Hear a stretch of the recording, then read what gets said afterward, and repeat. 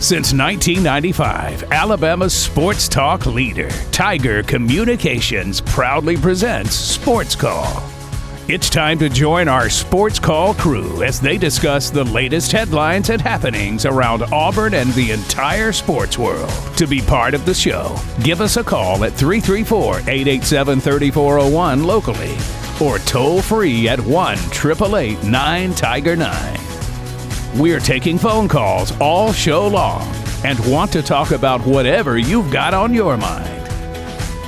And now, coming to you live from the loveliest village on the plains, Auburn's first and Auburn's favorite sports talk show, SportsCall. Good afternoon, everybody, and welcome into SportsCall here on a Monday. I'm Brooks Childress, filling in for Mr. Ryan Lavoie, who is making his way back from Tampa, Florida, where he witnessed his Tampa Bay Buccaneers in action yesterday, as he does many Sunday afternoons and evenings. But I'm holding down the fort for you. Tom Peavy, Brant Daughtry, join me on this Monday. We're going to break down a lot of different things, a lot of stuff to talk about, a lot of repeated stuff to talk about from the last couple of weeks of talking about specifically Auburn football. We'll get to that in just a little bit, but it is a good Monday. Beautiful weather outside here in Auburn. Hopefully you are out. You're able to do something outside today, because it is phenomenal weather that we're having right now. We got a great show coming up for you this afternoon. Coming up at 5 o'clock, we'll have your 5 at 5 brought to you by Southeastern Land Group. 5:30, we'll have our best and worst of the weekend. 5:45, we'll finish out the show with a nightly TV guide, and all points in between. We'll have lots of great college football talk. About Auburn, also about the SEC and around the world of college football, as well as talk a little bit of NFL, some NFL action this weekend. Baseball playoffs continue to roll on, and so it's a busy time in the sports world. And we're also getting set here in a couple weeks for basketball season to get underway. Auburn held an open practice on Saturday prior to the Ole Miss football game for basketball. Some takeaways from that as well. But like I said, Brant, Tom, and myself, Brooks, are in studio today. I had a great weekend. It is Brant and Cam have frequently gotten to celebrate Victory Mondays after their NFL teams have won over the weekend. Frequently, the Falcons are 4-3, but go ahead. It's been more often than my team. That's true. It's been more often than my team, and so I've been excited to celebrate a Victory Monday today for my football team as they beat the Buffalo Bills yesterday. That may be my best of the weekend coming up. Maybe that's a teaser. But elsewhere, it's a great Monday. Tom, how are you this fine Monday afternoon? I'm doing great. Yeah, it was a good weekend filled with mostly work, but watched a lot of football, a lot of great games on, and some not so great games, I guess. But yeah, we're going to get more into the Auburn debacle as the offense just continues to.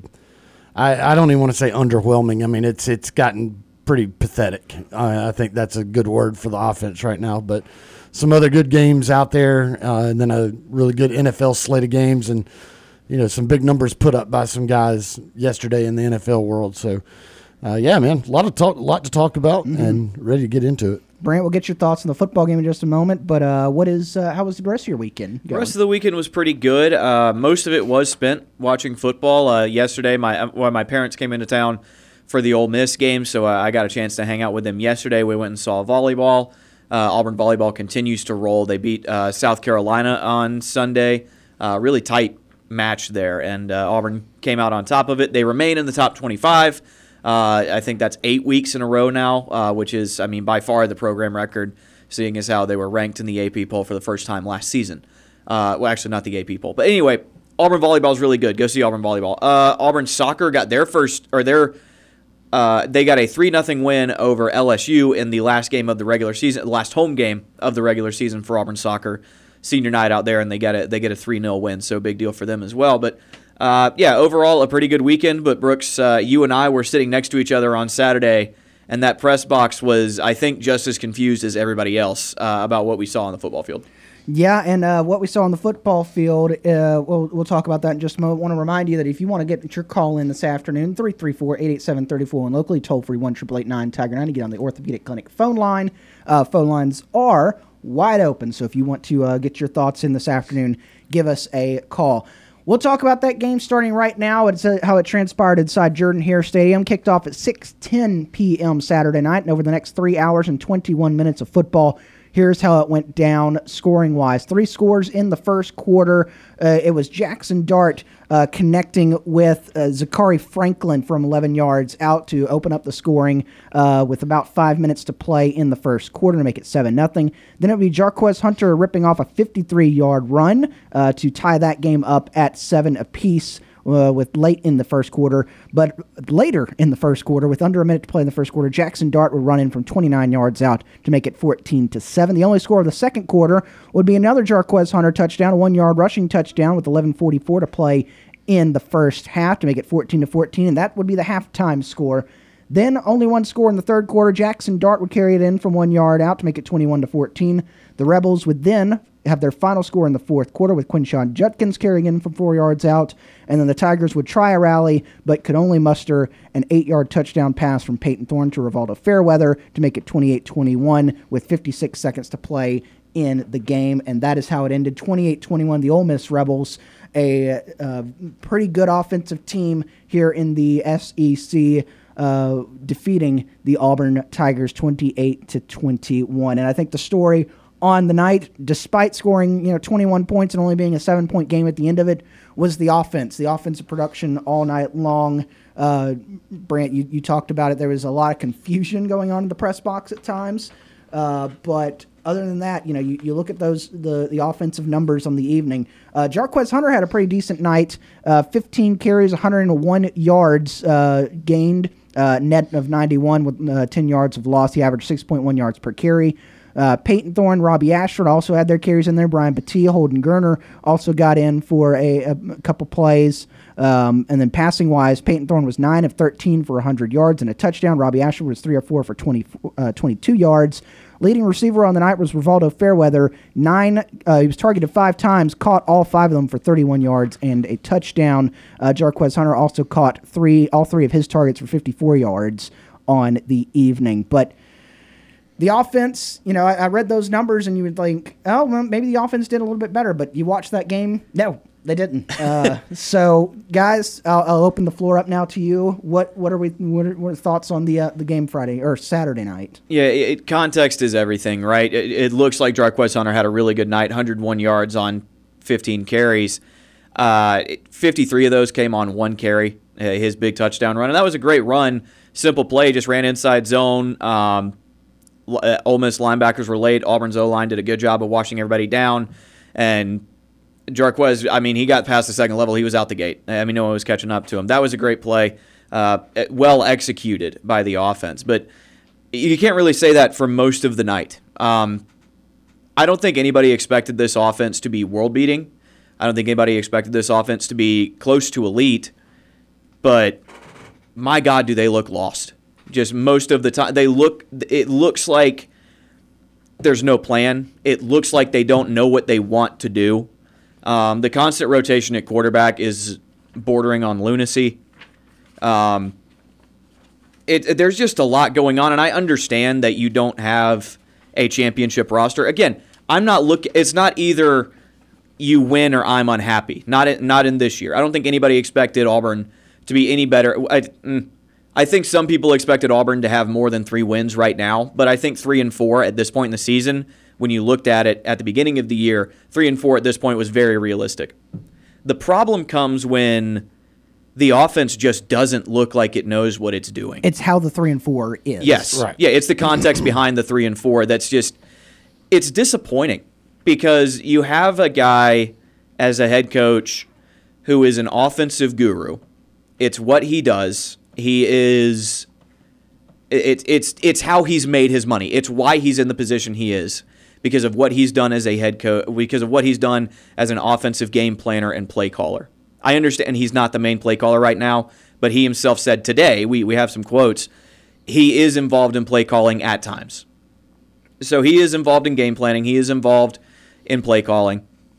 And he has made, at every stop he's been to, the passing attack has gotten better. In his first year, he has shown strides, taking over for Houston Nutt at Ole Miss and then going to Liberty. Their passing attacks got better. Auburn had 26 passing yards going into the fourth quarter on Saturday. And, yeah, the quarterbacks are not great. Yeah, the offensive line struggles in pass protection. And, yeah, the wide receivers are not huge. But, buddy, 26 yards of passing through 3 quarters when you've got Philip Montgomery and Hugh Freeze who are known for doing that. It's inexcusable. There is no excuse for it. There is no reason that makes any sense. It's not. It doesn't make sense, and I wish someone could make it make sense because talent gap does not cover how bad it has been. Talent gap excuses these 4 games being losses. It does not excuse the fact that. And I mean, I'll sing the praises of the defense again. The defense this year has been better than I thought it would be, and they have given you a chance to win against Georgia, who at the time was the number 1 team in the country, and still is, depending on who you ask, and Ole Miss, who's a top 10 team, and one of the best offenses in the country. And the way your defense is played to give you those chances for the offense to look as inept as it has, you're losing games because you can't score. And you have this coaching staff that has gotten together, this head coach who was hired because his offenses score. So there's a disconnect that just doesn't make sense right now. Yeah, that's my big thing is the talent gap is there, but that only goes so far with what we're seeing right now. These coaches are paid money to figure it out, and they have not figured it out. And that's where my frustration comes in, is that it's the same old thing week after week after week after week. You're supposed to be an offensive-minded coach, head coach and offensive coordinator. Figure it out. You can't tell me that there's not something that you can figure out with the talent that you have. Work with the talent that you have and figure out something that is a little more competent in the passing game than what we're seeing.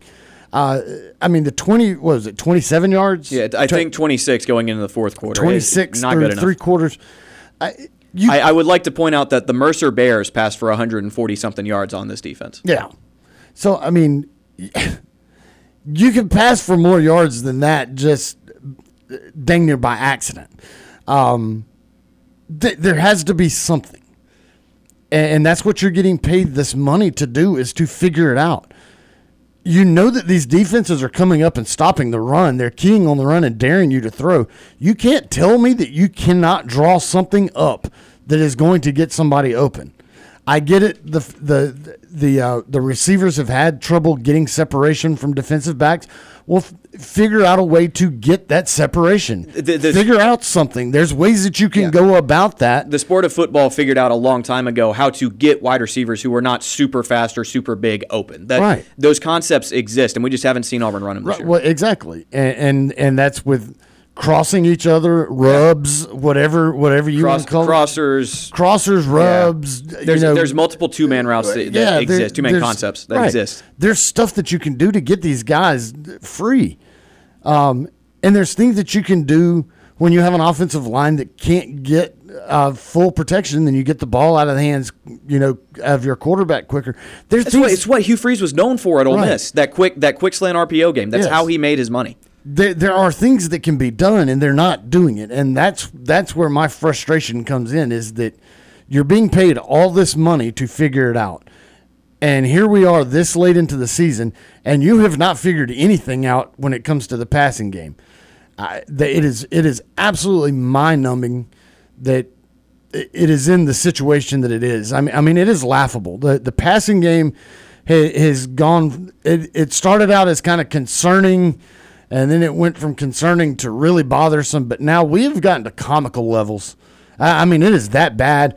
They're talking about 25 years of records being broken, of ineptitude on offense. In 2012, Auburn went 3-9. They averaged a full 1 more yard per passing attempt than this offense is right now. So, I mean, it has gotten absolutely comical. And again, I get it. Yes, the talent gap, there are some issues with the talent gap there, but this is not all talent gap. I honestly think Philip Montgomery's got to go. I think he'll be around to the end of the year, and then sure, he'll get fired, and next year will be Hugh Freeze's true year 1. Yeah. That's how this is setting up right now. Yeah, I truly believe that Auburn will have to go a different route at offensive coordinator because this has just not worked at all. I mean, nothing from game one to game now, there is nothing that you can sit there and go, well, that's an improvement. You know, man, we're doing that good now. It's been the same thing since day one. And that is unacceptable at this level of football. It is unacceptable at this level of coaching football. And changes are going to have to be made.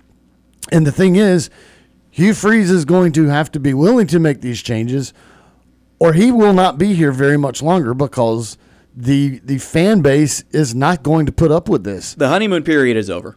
Yes. It officially ended against Ole Miss. The way that you had fans booing in the second quarter, yes, loudly, and not like a couple of small pockets. Like most of the stadium made their displeasure known. Yes, and again, it's nobody really in their right mind expected a 9-win, 10-win season. No. I was one of those that was like, I thought Peyton Thorne coming in here could get you to 8, but I still predicted a 7-win season. That's still very possible because actually the schedule has gone exactly like how I predicted it was going to go to get to the 7 wins. But again, I didn't realize that this offense would just look this inept. I really thought Peyton Thorne would do something. I thought Hugh Freeze and Philip Montgomery would have some things up their sleeve to where, basically where it would look like a cohesive thing, but then the talent gap is just don't have enough talent to do it. But now we have passed that. This is coaching.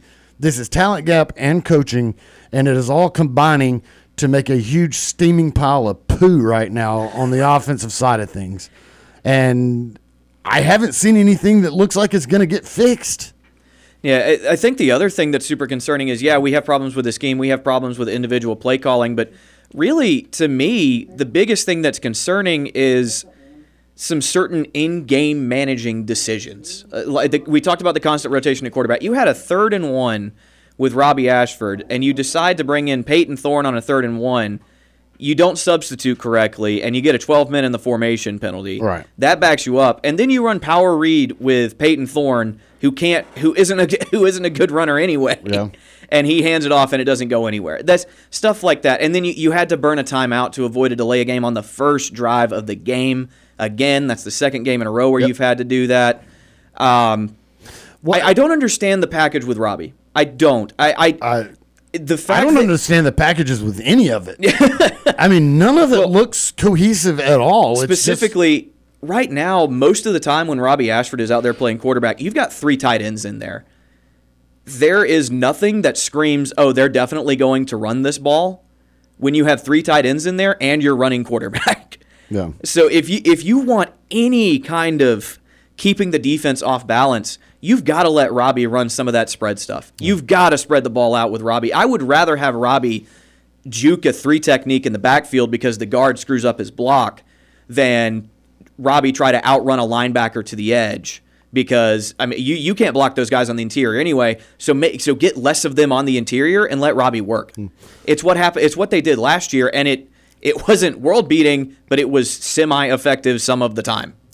Which is better than we can say right now. Let's also trot our 3rd-string quarterback out there, line him up wide, and throw the ball to him. Like that's going to fool anybody. Yeah, you know. Hey, Holden Gerner, who has not been on the field at all this entire season, is now suddenly lined up out wide. What the hell do you think is about to happen there? Well, I tell you what Ole Miss's defense thought was about to happen because they were screaming it over the TV broadcast, apparently.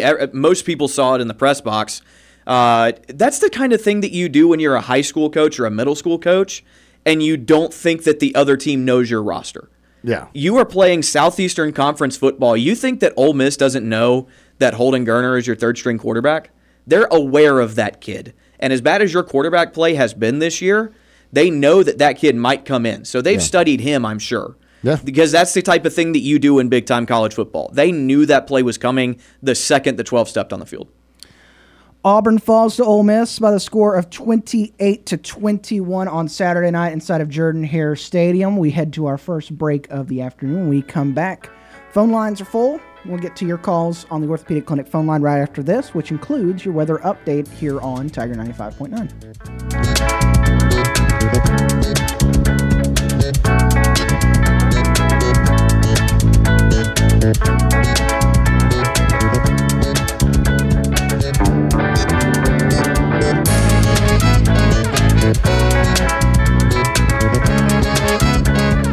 Stay tuned. You're listening to the multi-time Abby Award-winning Sports Call. Let's get back to Sports Call on Tiger 95.9. Feel free to give us a call at 334-887-3401 or toll free at 1-888-9-TIGER-9.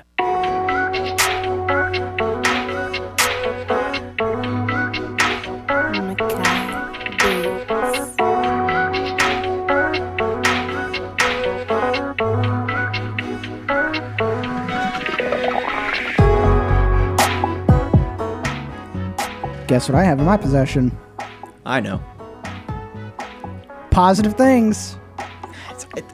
Not really. Positive stats from the game. Stats that exist. Stats that exist. Defensive stats? There are some that we're saving those for later. Team stats. These have nothing to do with this particular game. These are provided by our friends at the Auburn University Athletics Media Relations Department. Specifically, Miss Shelley Poe, the SID for Auburn football, supplies these each and every week.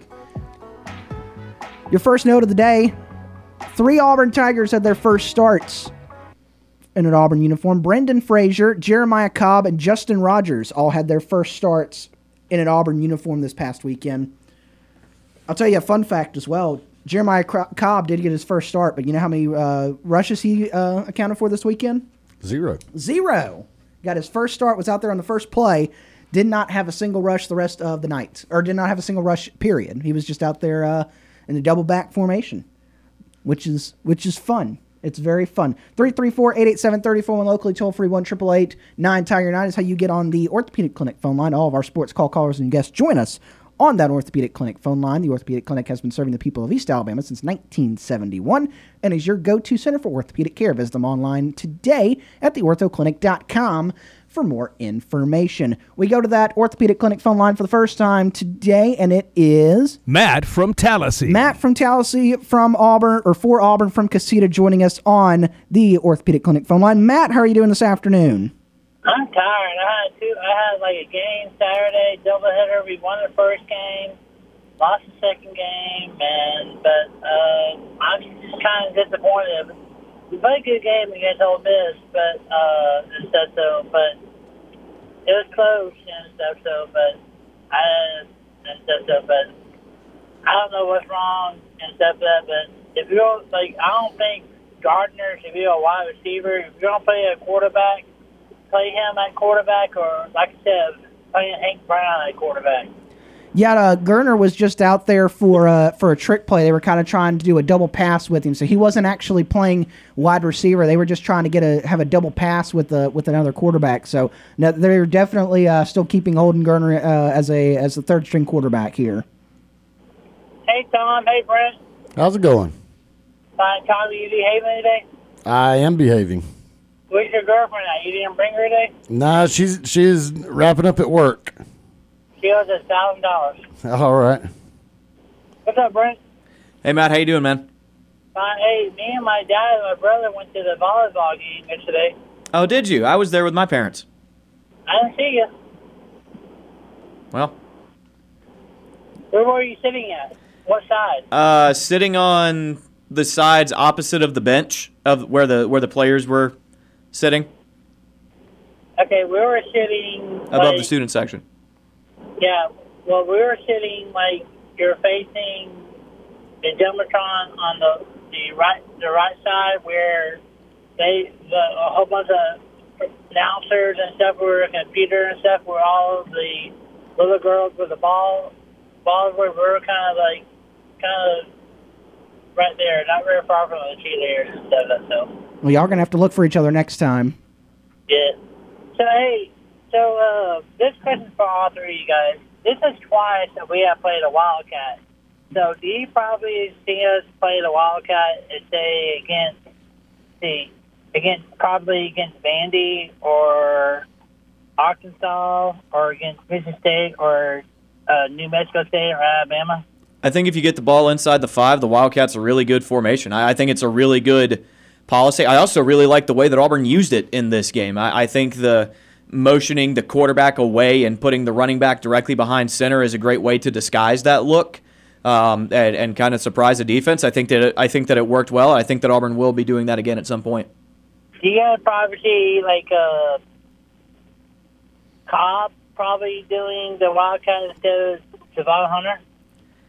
I don't know. I think Jarquez is pretty good at it. I think that him in short yardage, he's big enough to handle it. He's a physical runner, and that's kind of what you want down there at the goal line. If any other guy were to do it, I would love to see what Sean Jackson looks like carrying that in the Wildcat formation. I know he hasn't played a whole lot, but he's a 250-pound tailback, so put the ball in his hands, see if he can get a yard. Okay, Tom, this question for you, and Rick, you can answer this too. And all right. Rick, you can answer. Do you guys remember when Gus was at Auburn and he did some trick plays where they did kind of like a flip pass, and then it was probably when Bo Nix was a wide receiver or something like that, and they threw it to a tight end or something like that. Heath Freeze could probably do some kind of trick plays against maybe Mississippi, Arkansas, New Mexico State, or Alabama, or do you think Bama would know some trick? I think there's a time and a place for some trick plays that you want to do. Now, the one that they tried to do this past weekend was not very smart because they throw Gurner out there and everybody knew what was about to happen there. And so if you're going to do a trick play, you need to actually make it a trick and not something that is so easily figured out that it blows up. You want it to be a trick play to be tricky, and there was nothing tricky about that. So, when your offense is as bad as it is, sometimes you have to dig in and find some different ways to do some stuff. And so I fully expect to see some different things out of the coordinators and out of Hugh Freeze. Yeah, well, I thought Tennessee was going to beat Alabama, and first half it looked like that.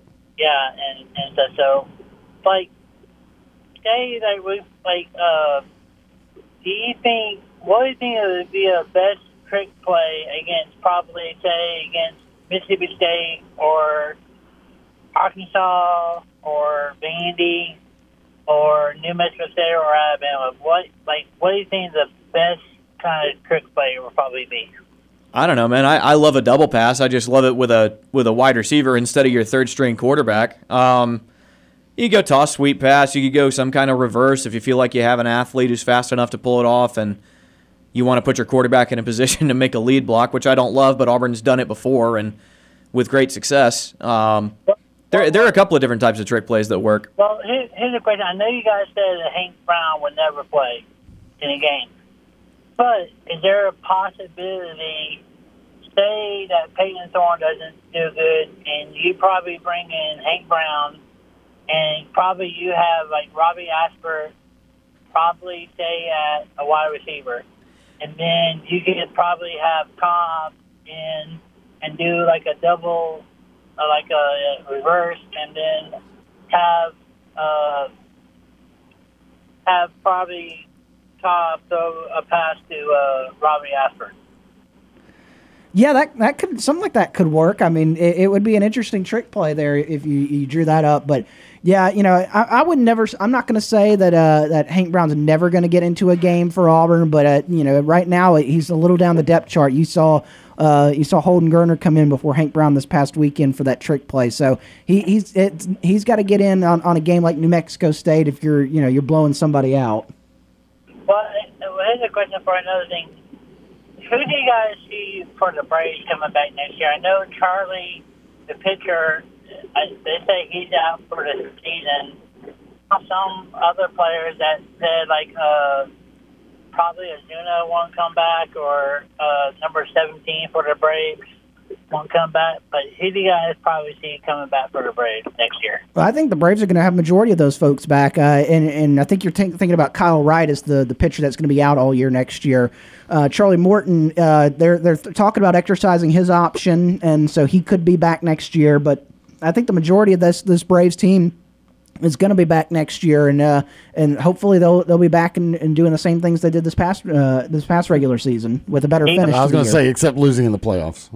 But do you guys probably see, like, the third base coach or the first base coach coming back next year? Because I heard there's rumors that they go somewhere else. No, I mean, Ron Washington, he's been a manager in other places. He was a manager at Texas for a while, and so he seems happy as third base coach at Atlanta. I mean, obviously, if a major league team comes calling and wants him to be the manager, I think that he would stay there. And then Eric Young is the first base coach, and I think that he's pretty set there. I don't know if there's another team that's hunting him, but I'd be shocked if anybody didn't come back on that coaching staff.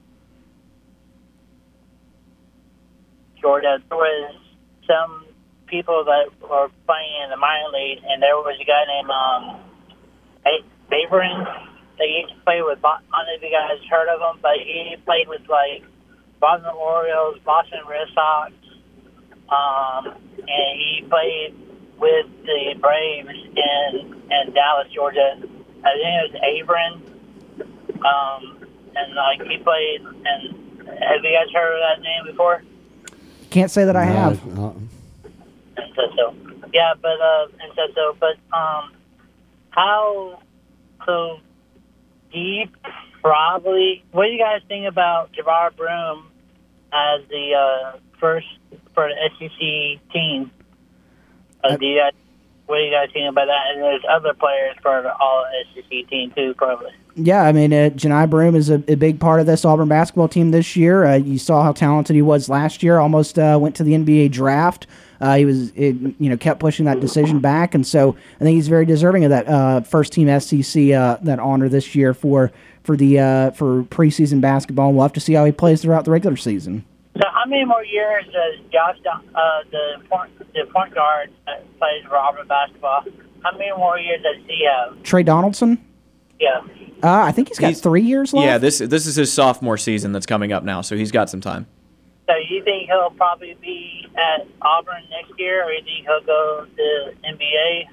We have no idea, man. We know that Aiden Holloway is a really impressive true freshman point guard, and those two are battling it out for the top spot. I expect both of them to get very heavy usage from Auburn this year, so it really depends on who starts, who finishes, who separates themselves, if they can separate themselves. There's a lot of promise in Auburn's point guards right now. I know Caldwell, he's a senior this year, right? Yeah. So what round do you think he'll get for NBA? I think if he makes a team, it'd probably be undrafted into the summer league and getting on trying to get on a G League squad or something. I don't know what his draft stock is right now. So what do you guys think about the streak? I'm going for the Gators against Georgia, and so what do you guys think about? What do you guys think about that? What you got to score on that game? I don't know. It's a little too early to tell to pick that one. I don't know. But Florida should be favored, right? Florida should be favored? Yeah. I think Georgia's going to be favored in that one. Hey Tom and Brent, what do you guys score on Florida Georgia? I got Florida winning 28-21. I don't have a final score, but Florida Georgia, I expect Georgia to run away with that one. Yeah, I think unless they stop themselves from doing so. Yeah, I think Georgia's a lot better than Florida. I think Georgia wins that one pretty handily. But they're still having Florida. They're still having Georgia and the championship game, right? Or should it be Tennessee probably? I mean, right now Georgia's still the favorite to go to the title game. They haven't lost.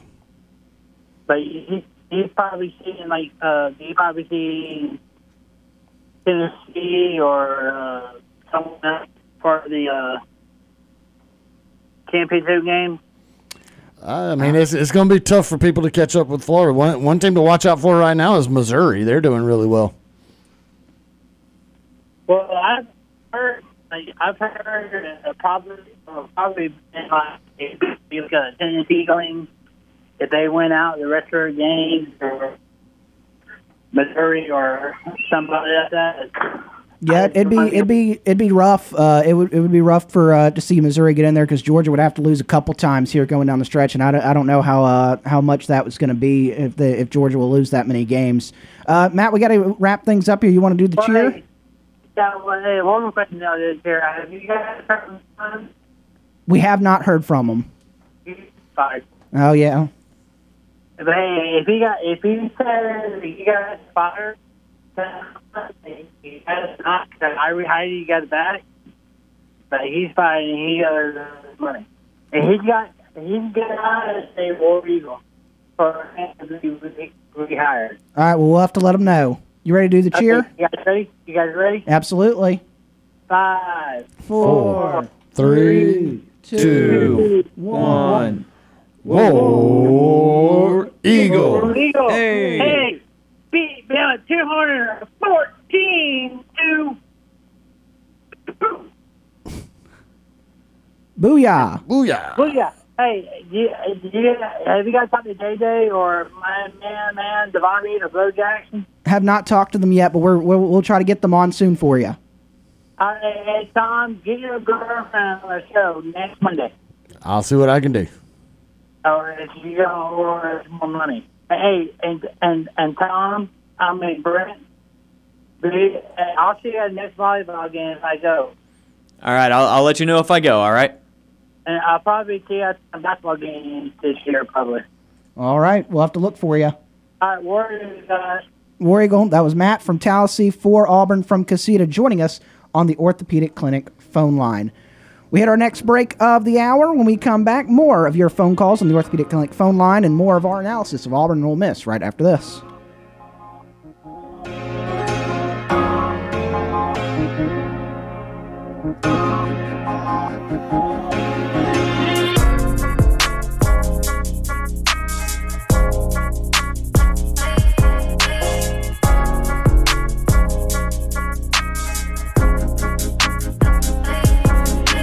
We need a timeout. Sports Call will be back after this quick break. I'm Corey Grant, former Auburn football and NFL running back, and you are listening to Sports Call on Tiger 95.9.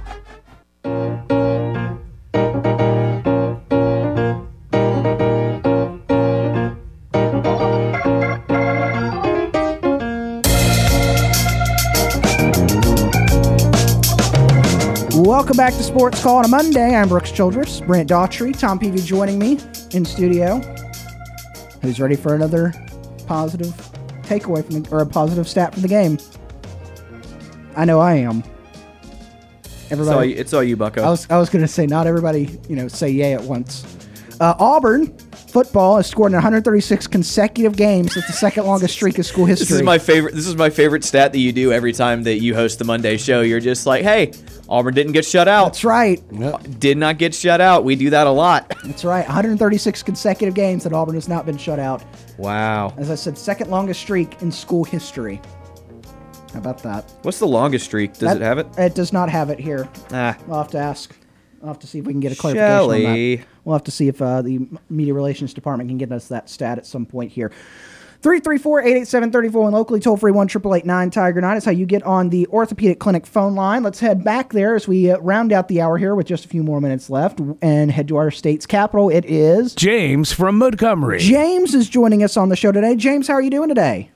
I'm good, and War Eagle. War Eagle, it's been a couple days since we've heard from you. Yeah, I'm very busy trying to keep up with this reaction of Auburn and Ole Miss, and I'm not very happy with what Hugh Freeze is actually doing as a head coach. I think a lot of people are in your same shoes right now, James.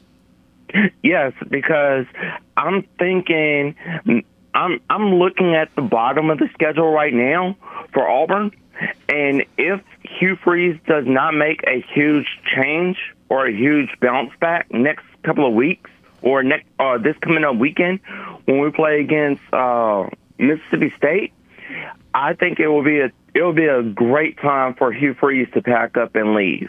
Well, I think that's where you start to differ from some fans. I know a lot of fans are not happy right now with Hugh Freeze, but I think that not a lot of people are saying it's time for him to pack up. I think they do agree that there needs to be some sort of changes, especially on the offensive side, because you're entering a stretch here of 3 weeks or 4 weeks of Auburn football that is very, very winnable for this team. Yes, as well, because with Mississippi State coming to Auburn, I don't see Auburn winning against Mississippi State or Vanderbilt or Arkansas or New Mexico State or Alabama for that matter, because those 5 teams are a powerhouse 5 teams of the Southeastern Conference as well. Alabama definitely is a powerhouse of the Southeastern Conference. I don't know about the other teams on that list. Everybody except for Alabama is having their struggles, some big struggles this year. Alabama is having struggles of their own, but not to the level of these other schools. But I think it's a pretty winnable stretch here for Auburn coming up, as long as they make some necessary changes. Yes, as well, because what I looked at was at the beginning of the game, it was 7-7 all the way through, and then once they made a huge change from Peyton Thornton to Robbie Ashford, what was going on? I said this last couple of weeks. Hugh Freeze needs to stop putting Robbie Ashford in and Peyton Thornton out, and then just switching those 2 quarterbacks back and forth. That was what happened last week and the week before. I mean, it needs to stop. This is not an Auburn team that I would like to see lose. Yeah, I think you're in the same boat as a lot of different people. They're a little bit tired of that quarterback switching constantly for this offense. Yes, as well, because it was it's like confusing to me. It was like 1 minute they had Peyton Thornton out there. The next minute they had Robbie Ashford out there. What quarterback will Hugh Freeze actually start for this weekend's game against Mississippi State? I need to know before this weekend starts. Well, I think it doesn't matter which quarterback ends up starting. I think they're both going to play, and that's kind of that's what we've seen. I think we all thought that they were going to settle on one or the other at some point, but to this point, there's been no sign of settling and letting one guy run the offense. They're going to keep switching back and forth, and we're going to keep complaining about it, I'm sure.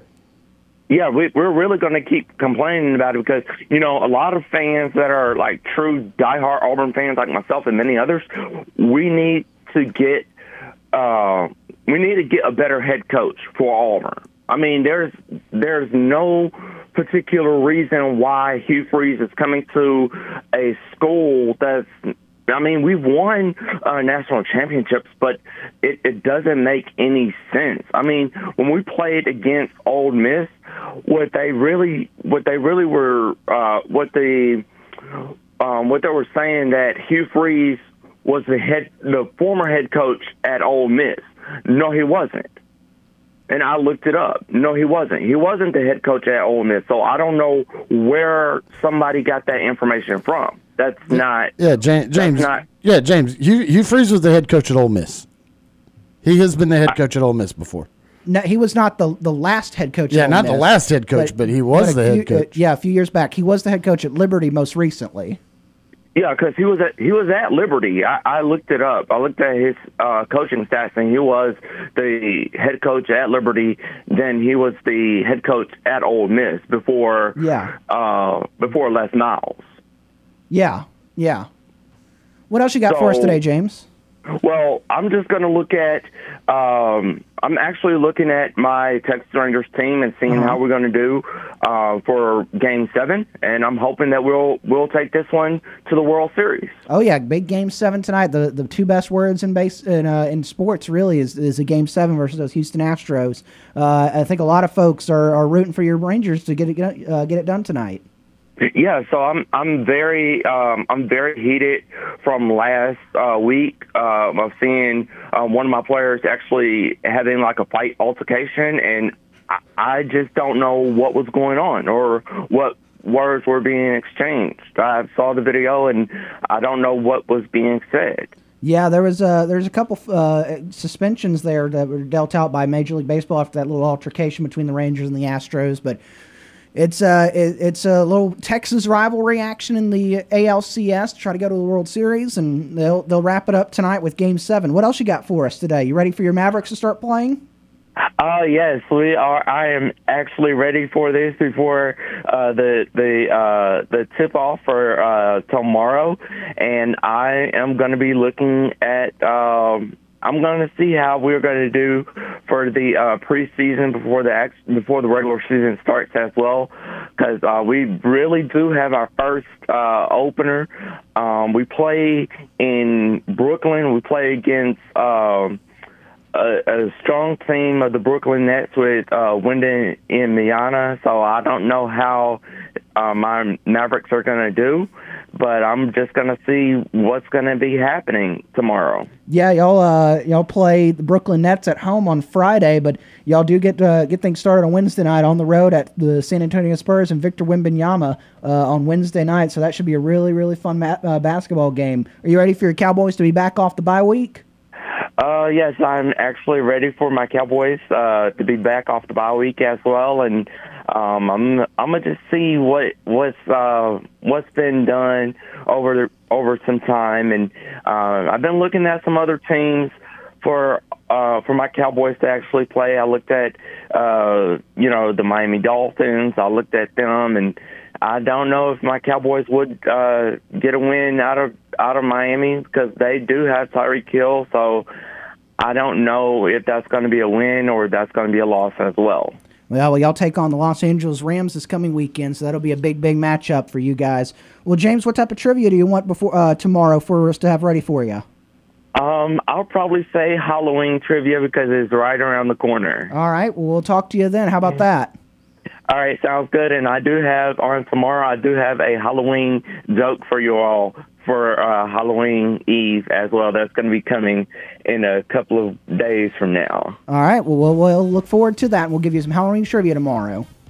All right, sounds good. And War Eagle. War Eagle. That was James from Montgomery joining us on the Orthopedic Clinic phone line. We've hit the top of the hour break.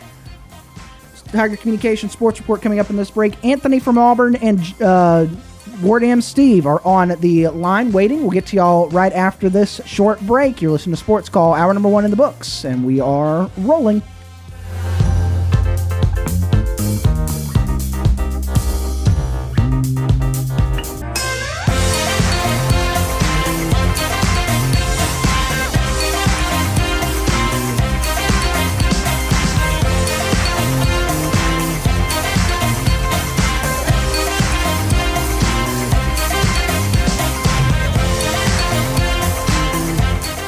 One hour of our show is in the books. We've got more to come. Stay tuned for another hour of Sports Call right after the break.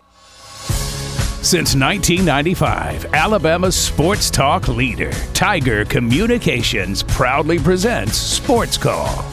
It's time to join our Sports Call crew as they discuss the latest headlines and happenings around Auburn and the entire sports world. To be part of the show, give us a call at 334-887-3401 locally or toll free at 1-888-9-TIGER-9. We're taking phone calls all show long and want to talk about whatever you've got on your mind.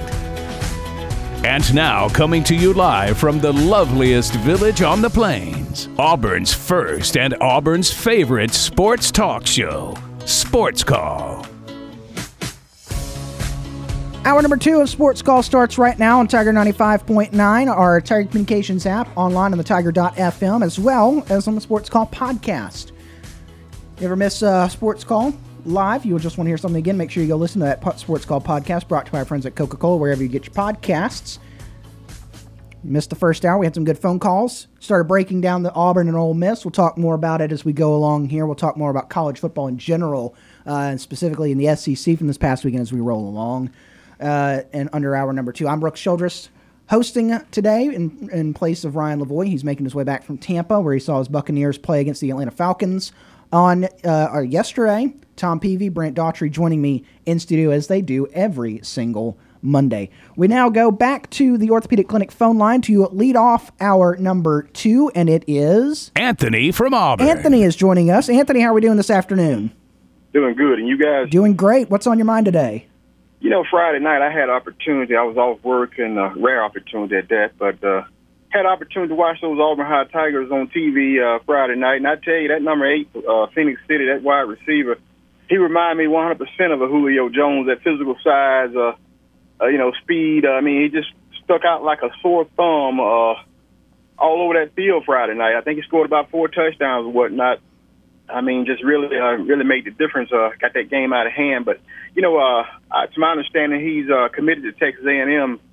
But it makes you wonder, with Jimbo Fisher being on a hot seat down there, and things are kind of shaky, and Jimbo very well may not be there next year, and that whole staff very well may be gone, depending on what happens the remainder of the season, but we'll see what goes on with that. But I was just wondering, as far as official visits, had he been extended official visit to Auburn?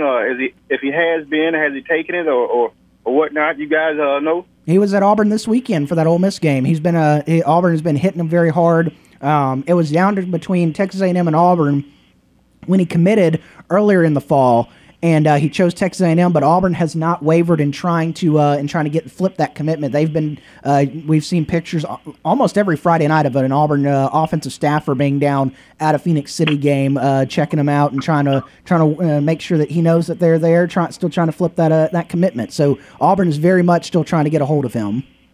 I definitely stay on that. If I got to send somebody to watch him practice every day, or if I got to send somebody to attend a church service, I mean, it might sound a little weird, a little outlandish, but if that's what I got to do to let him know that we want him over here, because you think about it, that's just 30 miles down the road, fellas. Yeah. You can be there in about 20 minutes. I mean, you get in that car and get down on it. You be there 20, 25 minutes. I mean, when you got that caliber, the bell cow, if you will, a parade All-American, a blue chip, or whatever you want to call it, you got that caliber of athlete just 30 miles from your campus. You got to roll out the red carpet and do all you can. Very well may be able to flip him. It depends on what happened between now and signing date, but I would be trying to get something together, whatever pitch or whatever it is, hopefully if I got to win his mama over or grandmother or somebody, I'd do whatever within reason and what's legal. You don't want to do anything illegal. Mm-hmm. To see if I can get him to change. I mean, good God. I mean, that kind of athlete, if you can bring in a bell cow like that and add a few more pieces to the puzzle, offensive lineman, and, of course, a quarterback, getting ready to go into next year, and that shows signs of, hey, we're going to really build something here. I mean, Auburn ain't far off. The defense is, I thought they did about as well as they could have played Ole Miss as anybody else has played Ole Miss this year. Ole Miss did not score all those points. The game could have been winnable. I mean, it was a 14-14 tie, if I'm not mistaken. Correct me if I'm wrong, at halftime. It was. And then Ole Miss would come back in the second half and score 14 more points, but Auburn would still get 7 more on the board. I mean, to make it look respectable and good. But, the difference makers is that Auburn just ain't got the quarterback they need right now. They don't have the offensive line right now. But going into these last 5 games, it starts this week. Whether Auburn is going to be bowl eligible or not, they must win this week. It starts this week with Mississippi State. Auburn's going to have to come up with a game plan. I would assume it's going to be more ball running.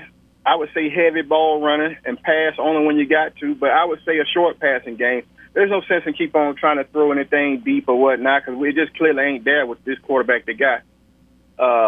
Probably get more you can get out of running backs at the offensive line. If you can get the production out of the offensive line and running backs, and don't make too many mistakes and play good defense and special teams, and you can beat a Mississippi State and get ready for the next one, because these next 4 games are winnable. They are, but it just depends on what kind of game plan Auburn going to put together. And then depending on what kind of game plan these teams going to put together, because everybody's seen enough film on Auburn now to know that if you can stop the run and force them into passing, which is something they don't want to do, then you pretty much got Auburn. If you can score about 20, 25 points or whatnot, then you can get a victory.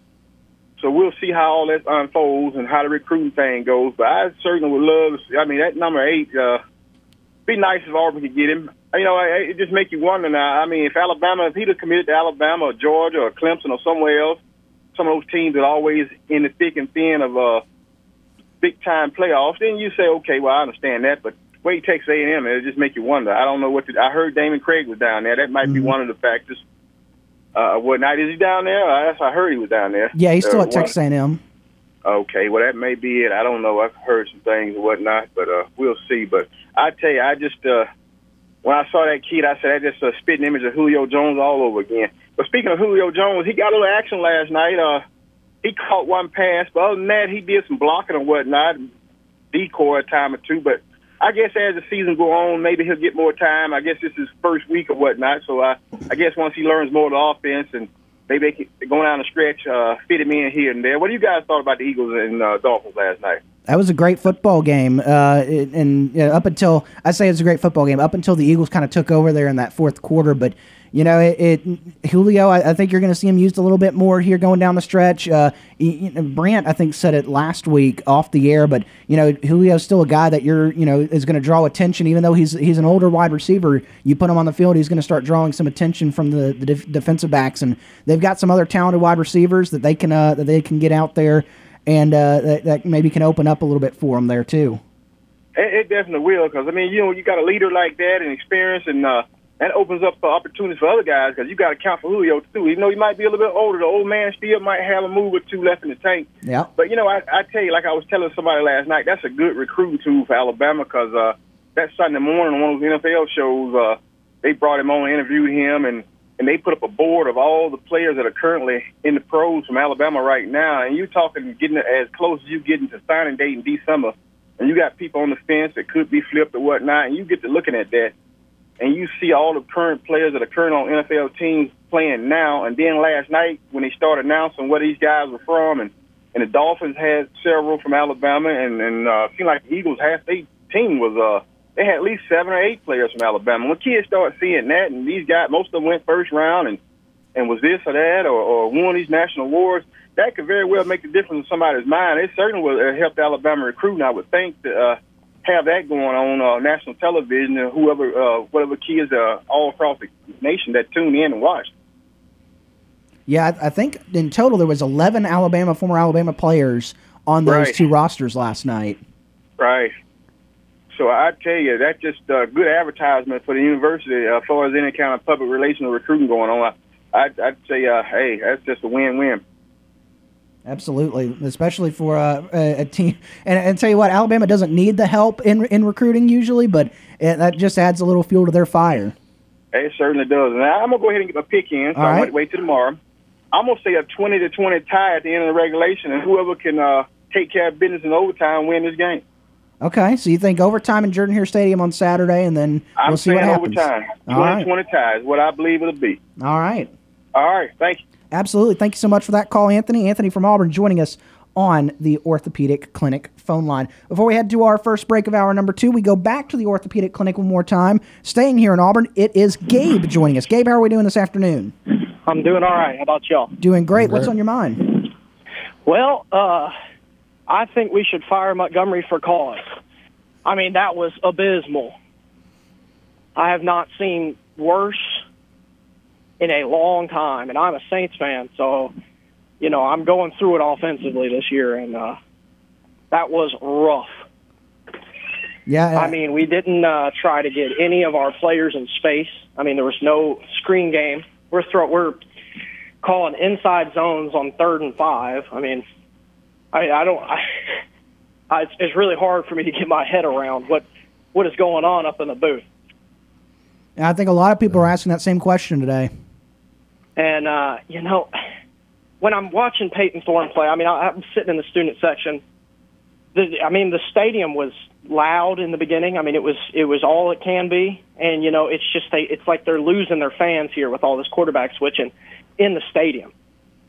And I'm watching Peyton Thorne, and I just don't think this guy is fully bought in to what they're trying to sell. I mean, you watch him roll out, he decides to run. He can't make his mind up, gets tackled. Or later in the game, you see him run over a safety. I mean, just completely lower his shoulder and run over a safety. And it's this guy just can't make his mind up, in my opinion. Yeah, it's the quarterbacks, especially the quarterback switching, is starting. And a lot of people started to bring it up last week about how it's not working. It continued this week. You saw Robbie Ashford actually get technically. Peyton Thorne was announced as a starter. You saw Robbie Ashford out there as the first quarterback out there, so technically he got the start for the Auburn Tigers. And then you started the carousel of rotating them in and out. You saw Holden Gerner in on that double pass, the fail attempt.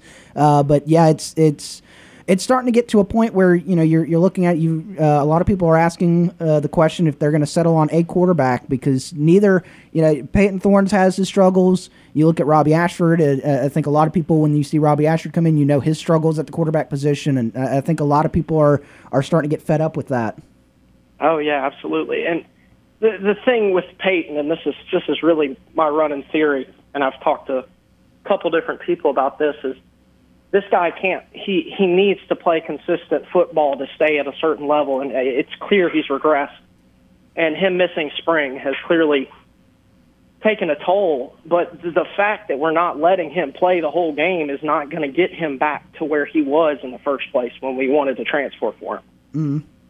And I just, I'm watching Robbie. I mean, that deep shot, that was a bad interception, but it's 50 yards down the field and late in the fourth quarter, and it's not as impactful as throwing one in the end zone into double coverage. I mean, I'm sitting in the stadium. I see him turn his head, and I look at my friend. I say, interception, and then sure enough.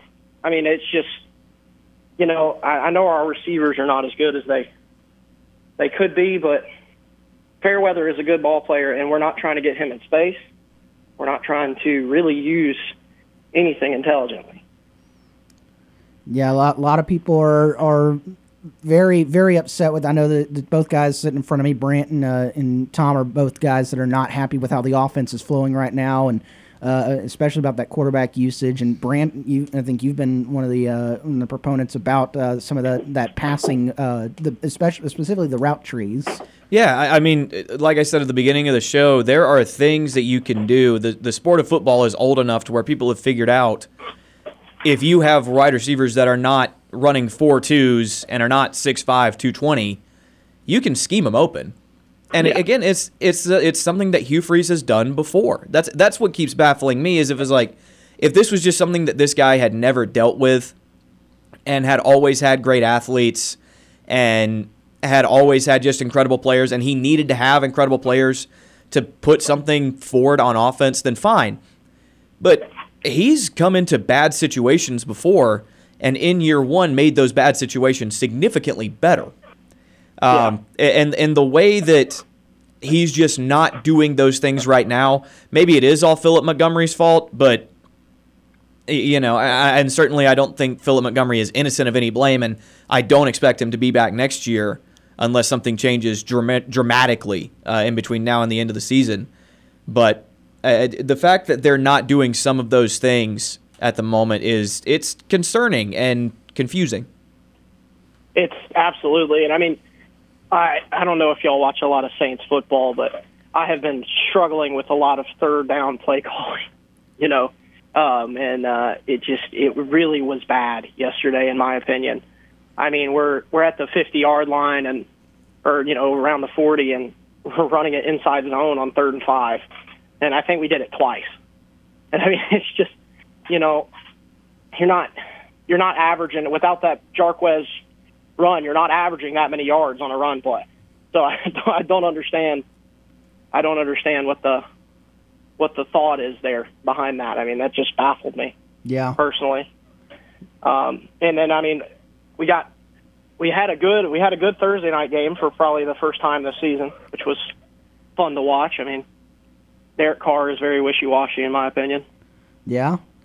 But it's interesting. I like Derek Carr. I've been a defender of Derek Carr, even though I'm a Falcons fan. I thought he was going to do well with the Saints, but it has been weird this year for sure.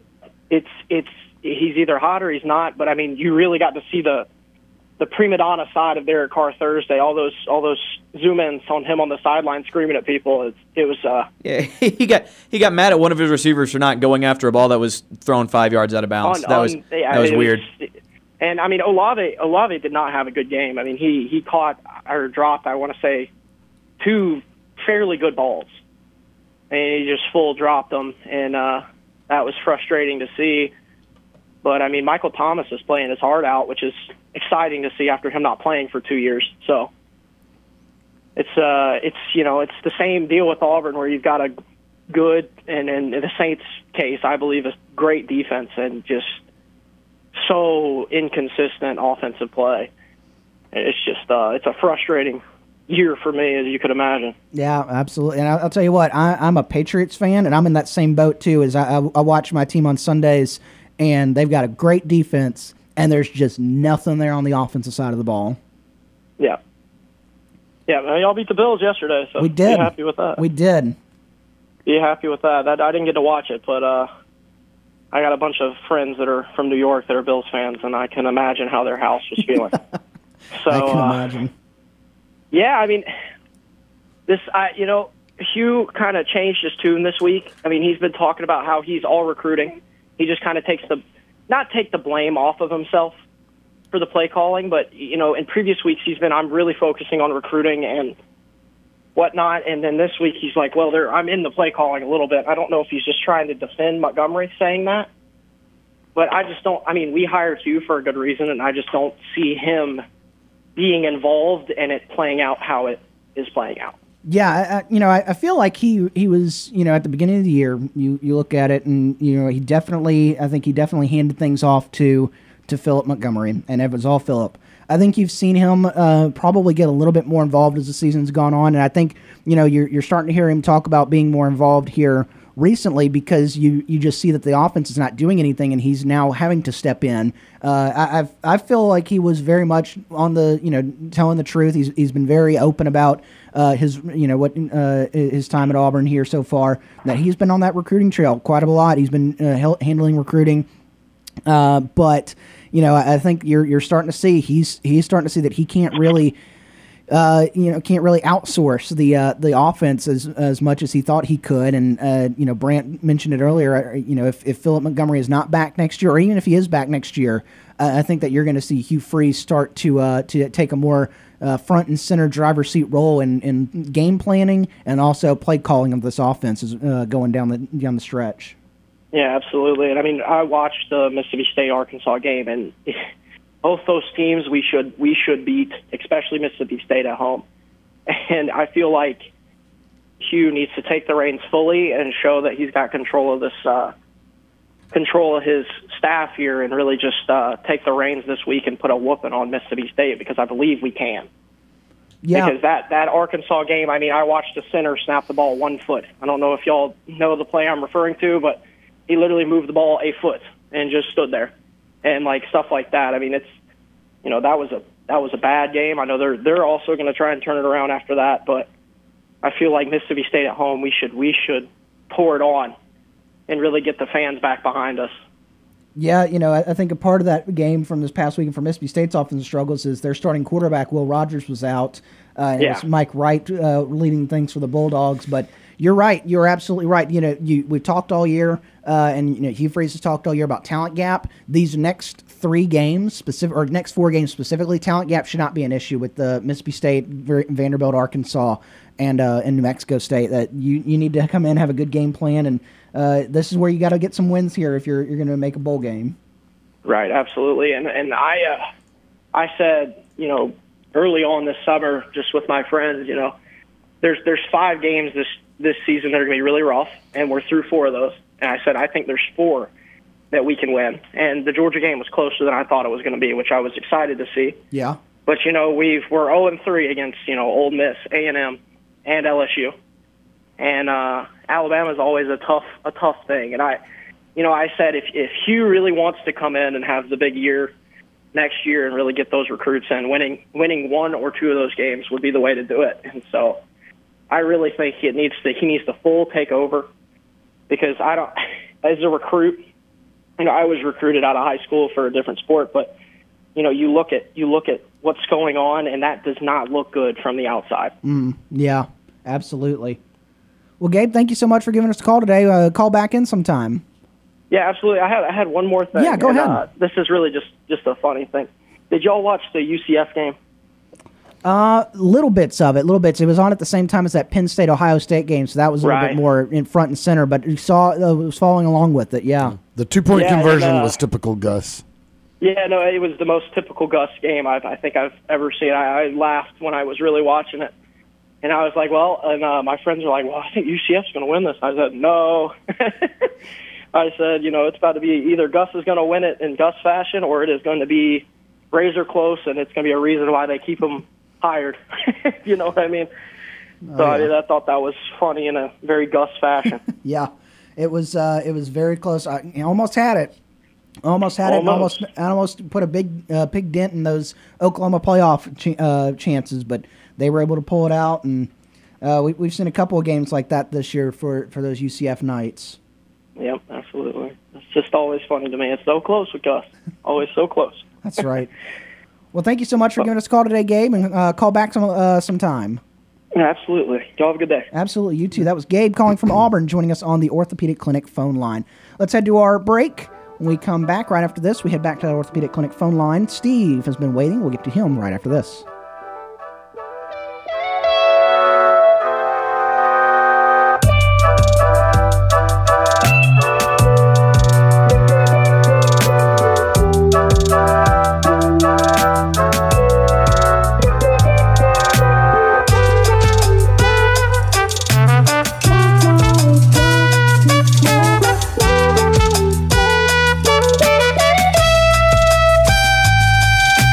SportsCall has been on the air since 1995.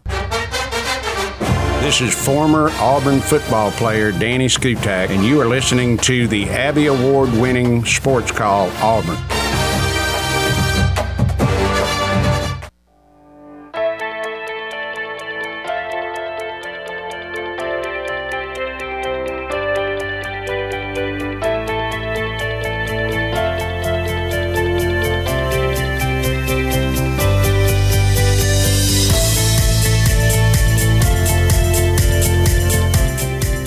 Welcome back to Monday's edition of Sports Call, Tiger 95.9, the Tiger Communications app, online at the Tiger.fm. Our stream is back.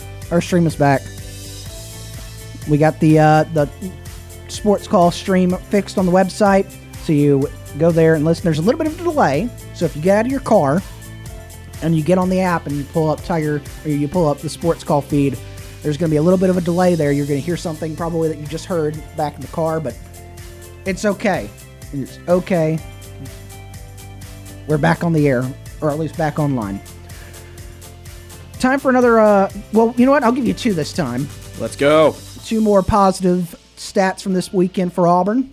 We'll start in the individual notes for special teams. Oscar Chapman now has 34 punts of 50 yards during his career, or 50-plus yards during his career. We talked about it last week. Absolute weapon on the special team side of things, Oscar Chapman.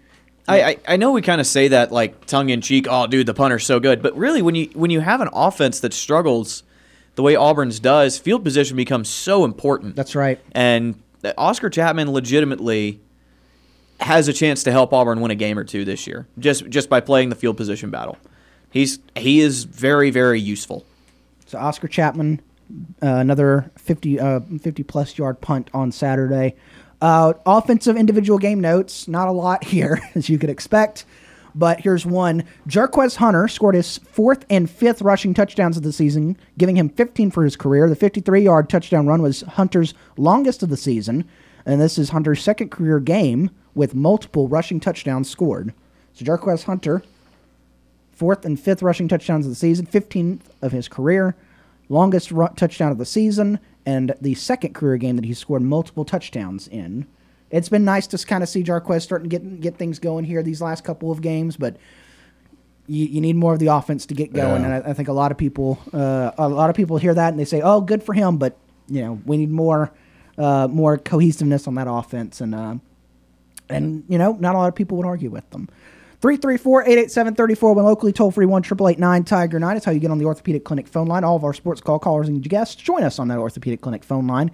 The Orthopedic Clinic has been serving the people of East Alabama since 1971 and is your go-to center for orthopedic care. Visit them online today at theorthoclinic.com for more information. As we go to the Orthopedic Clinic phone line, back over there, it is Ward Dam Steve. Retired Ward Dam Steve joining us on the phone line. Steve, how are you doing today? Good afternoon, gentlemen. Thanks for asking. Mr. Briggs and Mr. Tom and Mr. Brent, right? That's correct. All right. Well, guys, prior to my retirement, I was a licensed professional counselor, and I'd see people presenting to me with their presenting problems. I asked them what they were, and quite often I'd inquire about what had they been doing to try to remedy their difficulties they were struggling with prior to seeing me. And then when I'd hear it, then I'd ask them, well, how's that working? They said it just wasn't working for them, and they were continuously doing the same strategies. So my comment to them would be two words. I said, stop it. And they'd look at me and I'd say, stop it. Stop what you've been doing because it hasn't been working, has it? So if I were to have any kind of contact, I don't know if you guys have a super secret email to correspond to the offensive coaches, including Mr. Montgomery, then I would love to say to them in person or by email, stop it. Just stop what the hell you've been doing because it ain't been working. If you keep doing it for the next remaining 5 games, it ain't going to work again. Now, having said that, guys, I don't hear any chuckles from anybody. I'm going to do something to the kind of twist. You guys are going to do 5 at 5, right? We will. All right. Well, I'm going to try something called 4 at 4. Okay. Okay. So, number one, Auburn had only 6 pass attempts the entire game before Thorne completed 6 of his final 8 passes in the game, guys. Yeah. Not good. Now, think about that one, okay? All right. Number 2, quote, when asked by reporters after the game, Hugh Freeze about their continuing to use the 2 carousel quarterback strategies, he said the following. They're doing 2 different things, truthfully, in the packages, end of quote. Whether that's smart or not, I don't know. We've got to figure that out. We obviously think it is or have thought it is. End of quote. Number 3, guys. The Tigers have failed to score more than 21 points against Power 5 teams this season. Now, with only 5 first downs entering the fourth quarter, we were 4 of 14 on third downs in the game. Yeah, and you got to start converting those. Okay. And to make it number 4, this might give you a little bit pause in thinking about our offensive woes. This is from Jason Caldwell. The group, the wide receivers, you can call them that, combined for just 3 catches for 28 yards.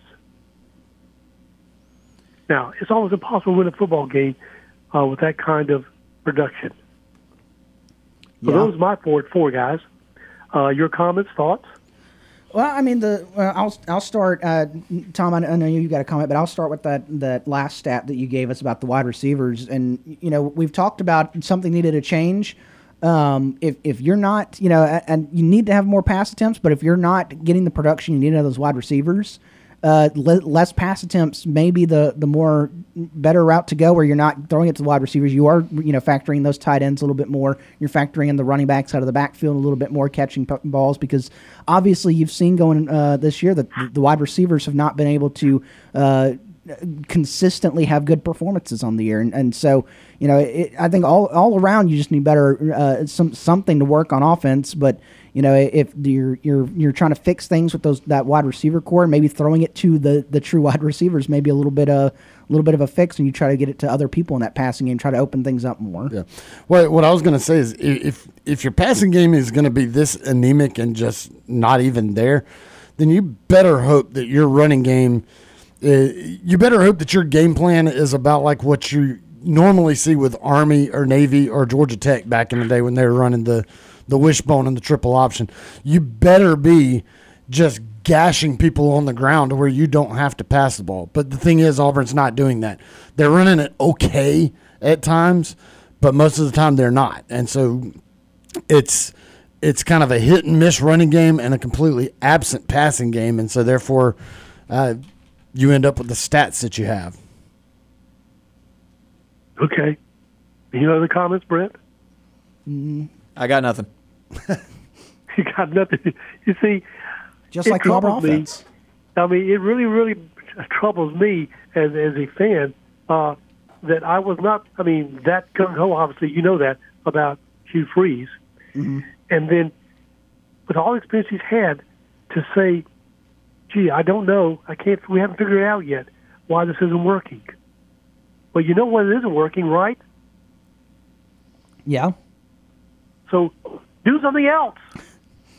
You see, that's the thing is, it may be working in practice. I don't know what the secret sauce is there because, you've had different, you've tried a couple different things. You've tried moving those quarterbacks in and out, and I just don't know how what else you need, what else you can do here.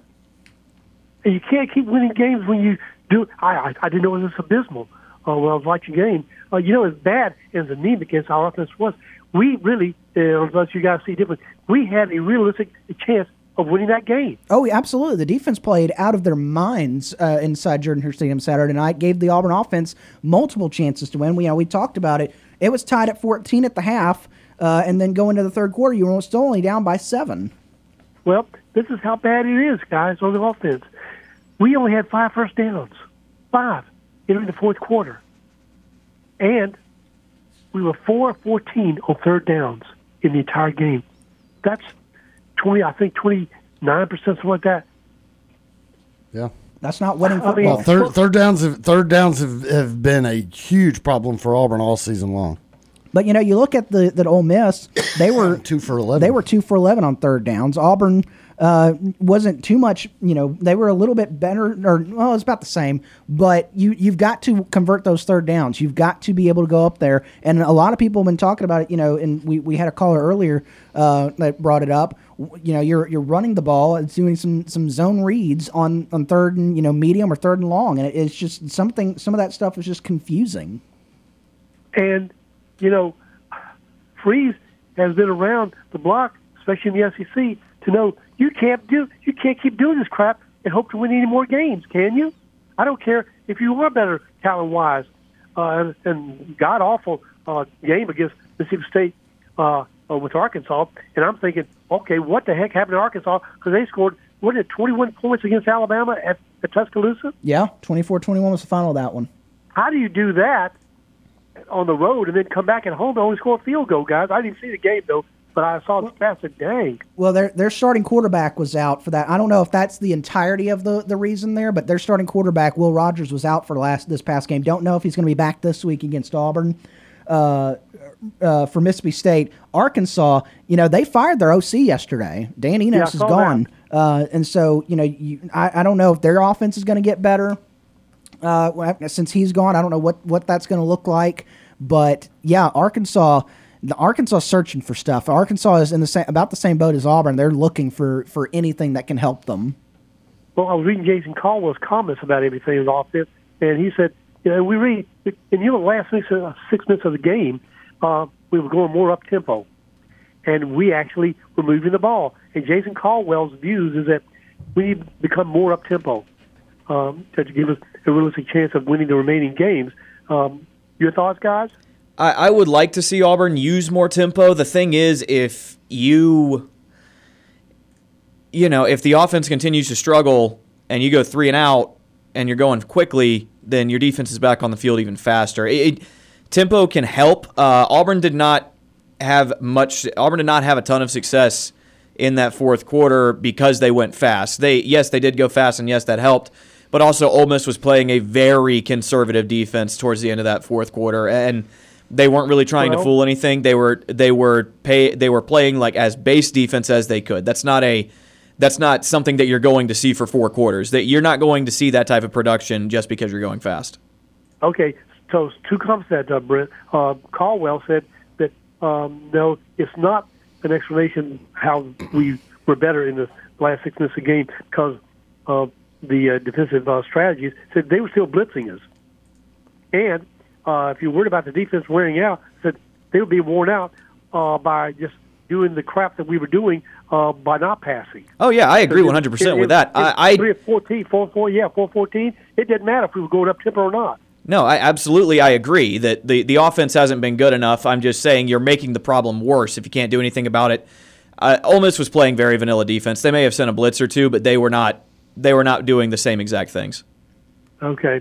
I would say Ole Miss's defensive coordinator, Pete Golding, knew, you watch it, he knew that Auburn's offense was not doing anything, and so he wasn't going to throw all these exotic stuff out there to try to confuse him because he knew that the Auburn offense was not going to be able to beat them.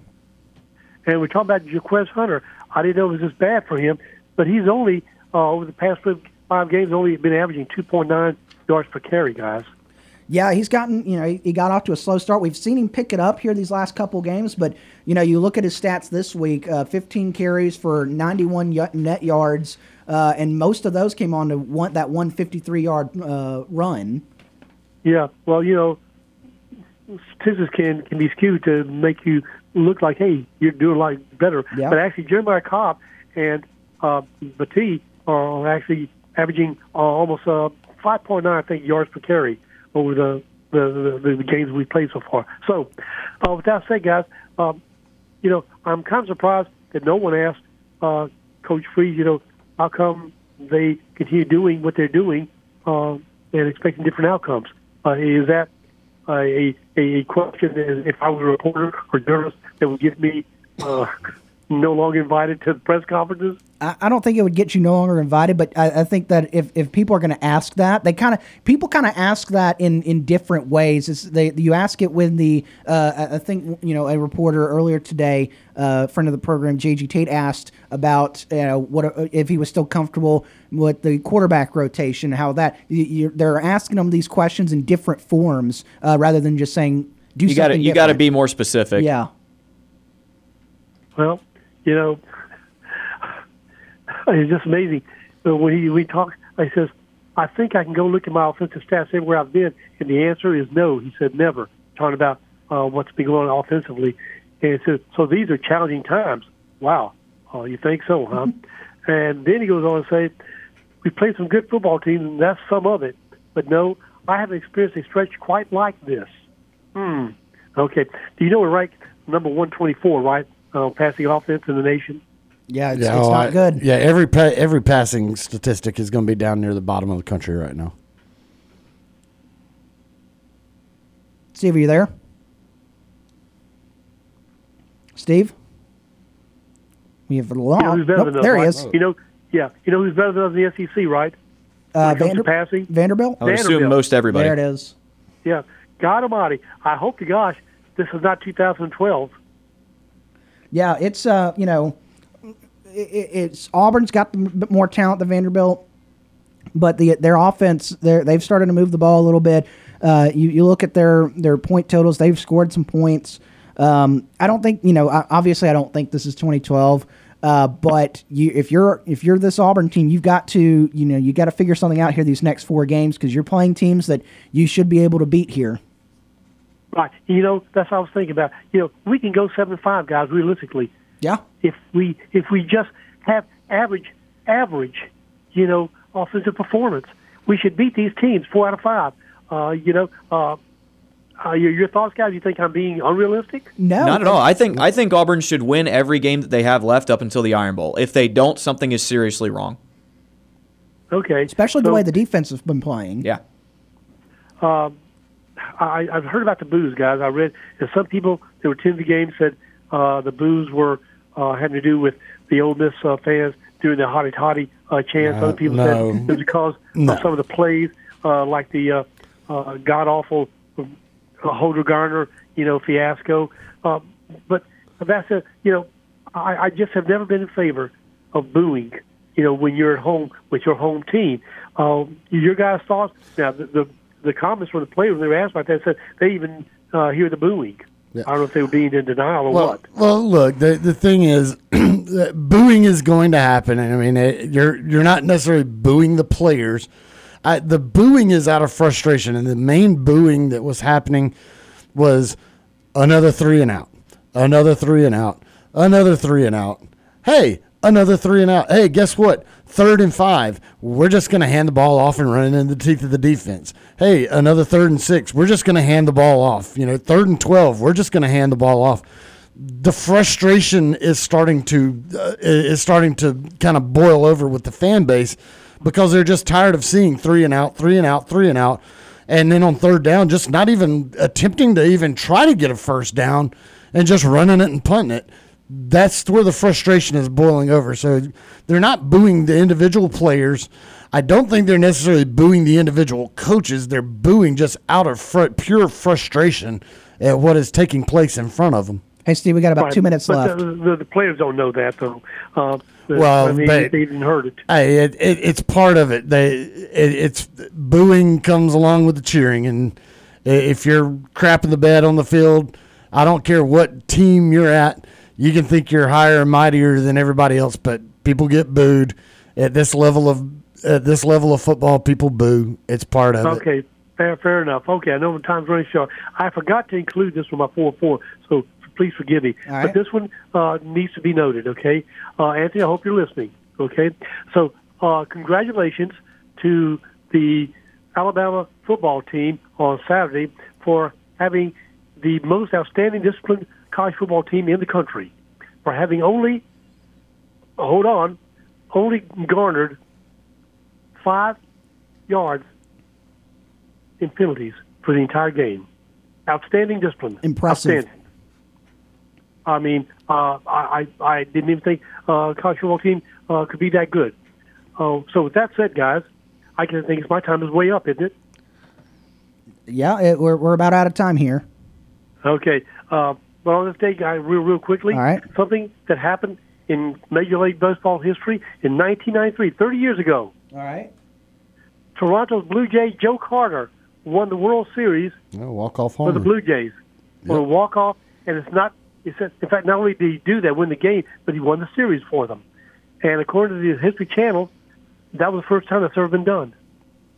Yep. So if you didn't know it then, you know it now. That's right. Okay, guys, my time is way up. So I thank you for your time, and thank you for my attempts at sarcasm, because with that, I'm going to go back to drinking.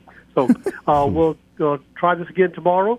And, I'll go ahead and give my prediction for the game real quickly. All right. Okay, for Saturday. I'm going 3-2, the good guys, Auburn. All right. I like it.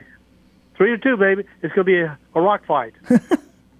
All right, War Eagle guys, have a safe afternoon and evening. War Eagle Steve, that was Gerard Wardam Steve joining us on the Orthopedic Clinic phone line as we wrap up hour number 2 right here. Tom? It's interesting. That's now the second that we've had about a World Series going on this date and time. That tells you how much Major League Baseball is stretched out. We don't even know who's playing in the World Series this year right now. You got a Game 7 tonight? And we've already had, today is the anniversary of a Game 7 walk-off home run in a World Series, and right now we don't even know who's playing in this year's. You got a Game 7 coming up tonight between Texas and the Astros, and then the Game 6 between the I almost said the Nationals, the Phillies, and the Diamondbacks coming up tonight or this afternoon. I think they should be getting started here very, very soon, or if they're not already started in that game in the NLCS. But yeah, baseball. Steve, talked or brought it up. Impressive that the first walk-off wasn't until the 90s in there. But a lot of baseball still to be played, and we'll figure out those who's in that World Series here very, very shortly. It's not the Braves. It's not the Braves, and so does that mean we actually care? Not really. I still do, because I love baseball. And I hope that you guys out there care to listen to us for a third hour, because we are coming back with one more hour of Sports Call. I'm Brooks Childress, Tom Peavy, Brant Daughtry joining us here on the program. When we come back after this, it's your Tiger Communications Sports Report on the air, as well as a third hour of Sports Call. We'll be right back after this.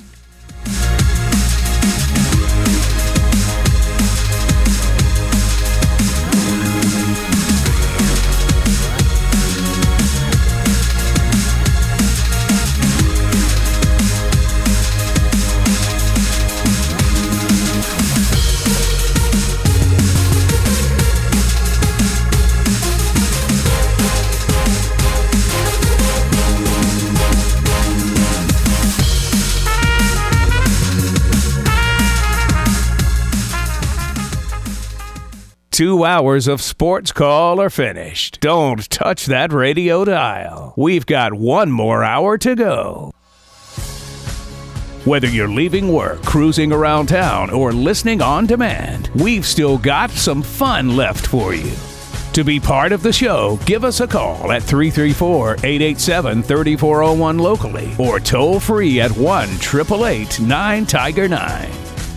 Auburn's first and Auburn's favorite sports talk show has been on the air since 1995 and is ready for 60 more minutes of fun. Now, let's get this hour of Sports Call started.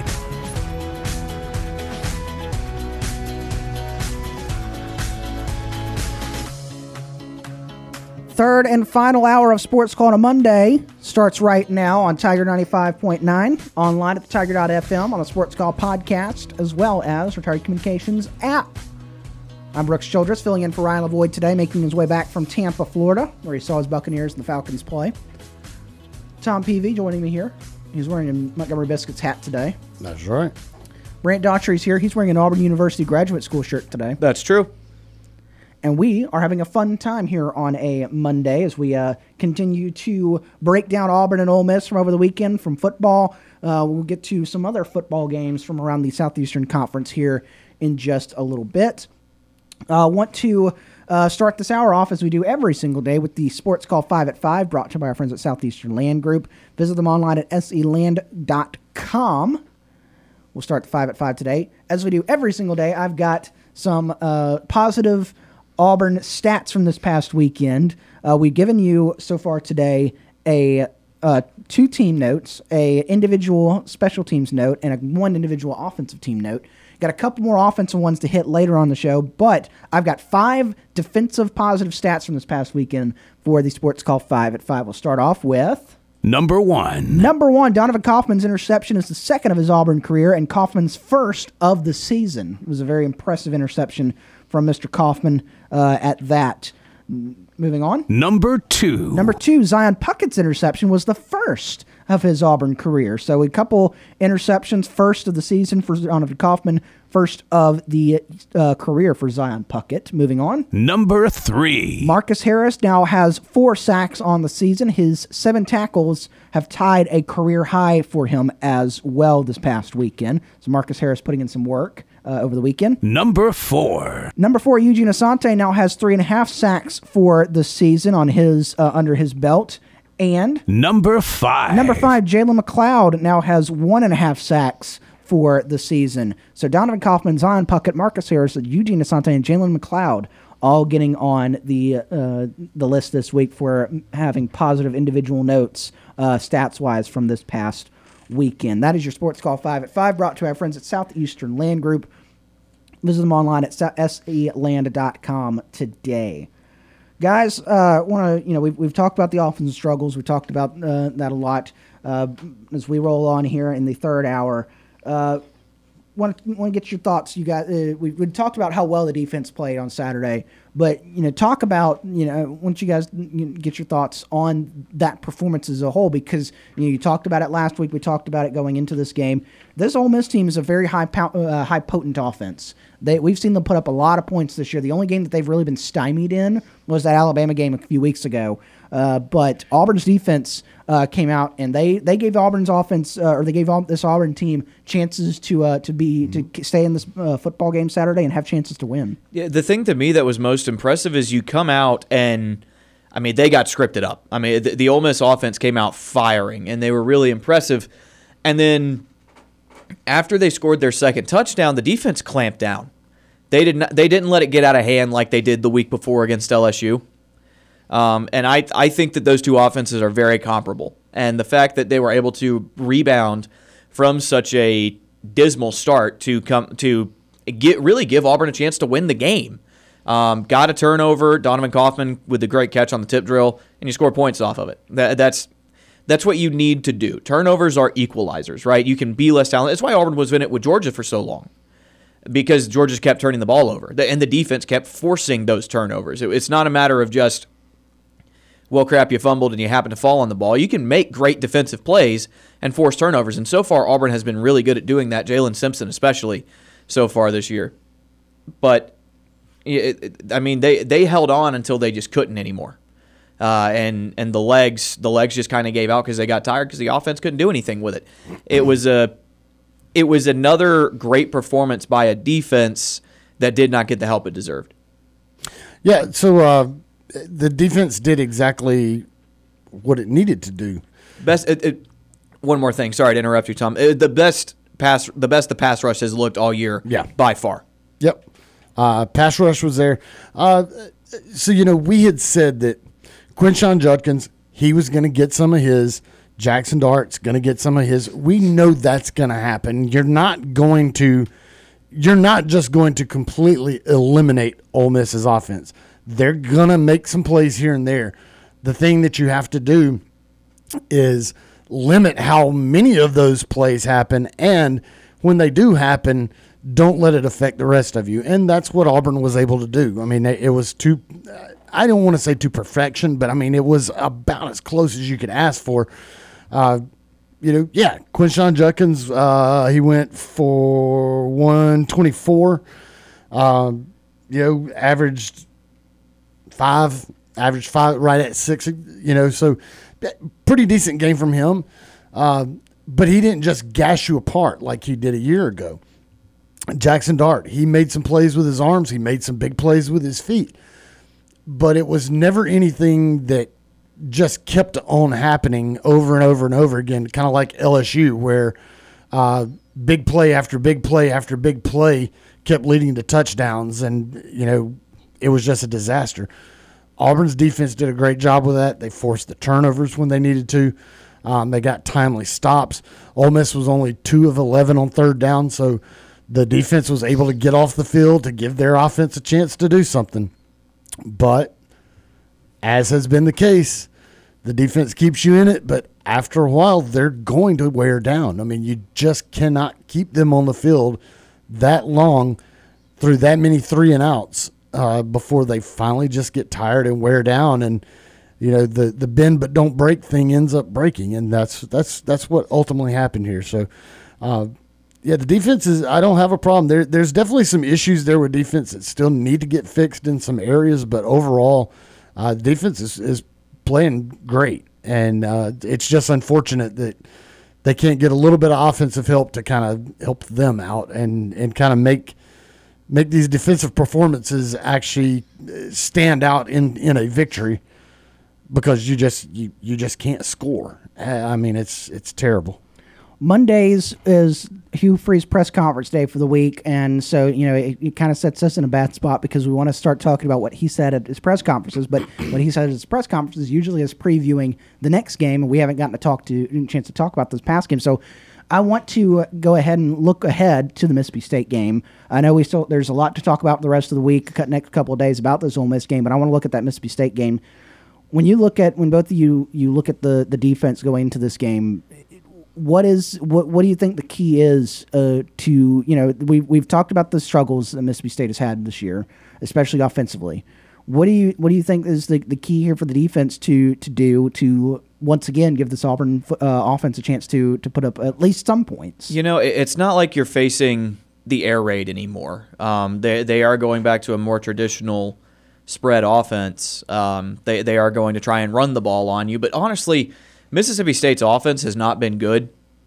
I think if Auburn goes in there and just continues to do what they do, they've got some good players. Tolu Smith, their wide receiver, is really, really good. But if Will Rogers isn't playing in this game, we still don't know if he will or will not.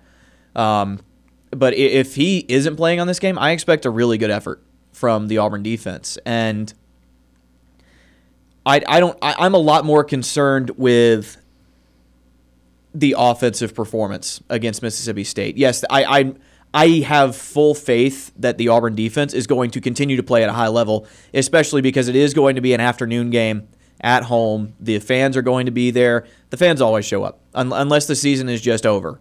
The fans are going to show up. And I think that Auburn has an opportunity to have a really good defensive performance. The problem, though, is that Mississippi State has had no issue in taking a struggling offense and making them struggle further. They are well coached defensively. You saw what they did to Arkansas. We thought Arkansas was going to be good. They've got good players, and they put up 3 points against this Mississippi State defense. Now, yes, Arkansas is struggling, but I don't know. You've got some serious issues on offense that Mississippi State is going to be able to exploit. Yeah. As far as Auburn's defense against Mississippi State, it's keep doing what you're doing, like Brant said. Fly to the ball. That's one thing that I've really seen this defense do, really from all positions. You can't just single out one person. Fly to the ball. Secondary, keep playing the way they've been playing. I mean, we've seen Simpson obviously having a great year. Now you've seen these other two guys getting some interceptions. Secondary play the way they're playing, but just it's that defense. It seems like it's more about that just good disciplined defense, and we saw that against Ole Miss quite a bit, especially to be able to contain the running game for the most part, and to contain Jackson Dart with his legs for the most part. It was very disciplined, and that's something that you want to see out of the defense as you continue forward. Is be that disciplined. Don't overrun things, especially if you have a team that can run the ball. You don't want to over pursue things and leave gaps to where they can, once you over pursue and they're in that next level, and then it's bad news. So I just want to see the defense just keep doing what they're doing. Offensive wise, just figure something out. I mean, geez. We don't know what the answer is, but do better. Yeah, I mean. Yeah, that's kind of where it is just, well, man, you've tried a lot, and it continues to just not work. Well, and that's, again, it goes back to what's so frustrating is like Hugh Freeze and Philip Montgomery, they're smart guys. They know football. You can't tell me that the talent gap is so bad that you can't figure out something. I would buy it. I can buy it against Georgia. I can buy it against really elite teams. Right. Ole Miss's defense is not more talented than Auburn's offense at this point, and certainly not Arkansas and Mississippi State's. Well, LSU's defense, especially secondary, is one of the worst in the country. Oh yeah, couldn't do squat against a terrible defense in them. Cal's defense is not good. Couldn't do much of anything against Cal. I don't know the answer, and unfortunately, I don't think they know the answer either. And that's what concerns me is that the people that are being paid a lot of money and are supposed to be the brains and the offensive geniuses that can figure these things out, they can't figure it out. It's so broken that the geniuses can't figure out what to do to get themselves out of the situation they're in. That is concerning to me. And that's more than just talent. That goes beyond talent, because you can scheme things to go with the talent that you have. And it doesn't feel like they're doing that. I don't know what the answer is. I am not an expert at the X's and O's. That's what those guys are getting paid the money to do. But you can't tell me they can't figure out something that works to their strength. I mean, find a strength. You have good athletes, man. Yeah. You're not out there working with just bums that you picked up off the street. These are not incredible 5-star athletes, but man, they are better than they look right now. Right. This is a better bunch of athletes than they are being made to look. 334-887-34, locally toll-free 1-888-9-TIGER-9 is how you get on the Orthopedic Clinic phone line. We head to our first break of hour number 3. When we come back, we take a look around the Southeastern Conference this past weekend, break down some of the games that happened around the SEC. More Sports Call right after this.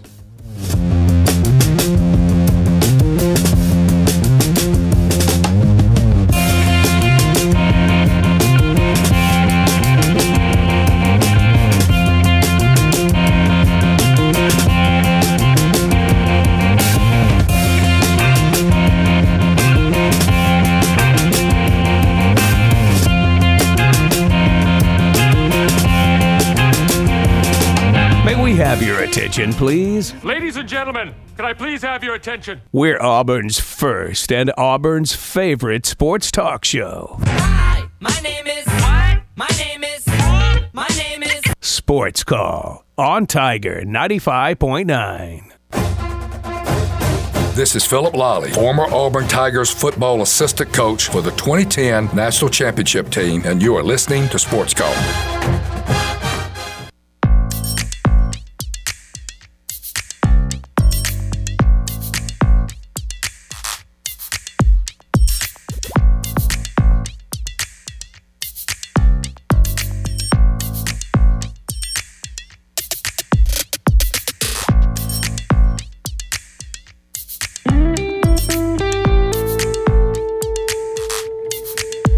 Sports Call rolls on a Monday.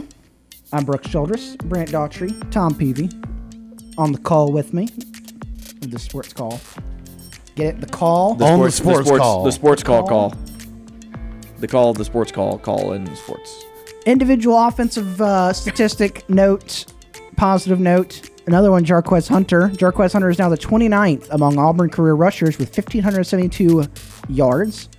This past weekend, he passed Tommy Larino from 1956 to 1958, Cam Petway from 2015 to 2017, Terry Henley from 1970 to 1972, Jatarvius Whitlow from 2018 to 2019, Cam Martin from 2016 to 2019, and Rudy Johnson in 2000. So he is now at 1,572 yards. Next up on the list is Curtis Kuykendall. I think that's how you spelled it, or you can pronounce it. Kuykendall. There, thank you, Tom. From 1944 to 1945, he rushed for 1,619 yards. So what years was that? 1944 and 1945. I don't know why I heard you say 1934 to 1945, and I'm like, things were very different back then. No. Curtis Kuykendall, 1944 to 1945, 1,619 yards. That is next on the list of all-time rushers for Jarquez Hunter to try and pass. Maybe he can do it this next weekend against Mississippi State. We roll on here. We talked a little Auburn football. We've talked a lot of Auburn football. Now let's talk about the rest of the Southeastern Conference as we continue on this Monday. We'll start off with the biggest game of the weekend in the SEC on 2:30 window on CBS. Alabama stays undefeated in the SEC. They're 7-1 overall, 34-20 winners over Tennessee.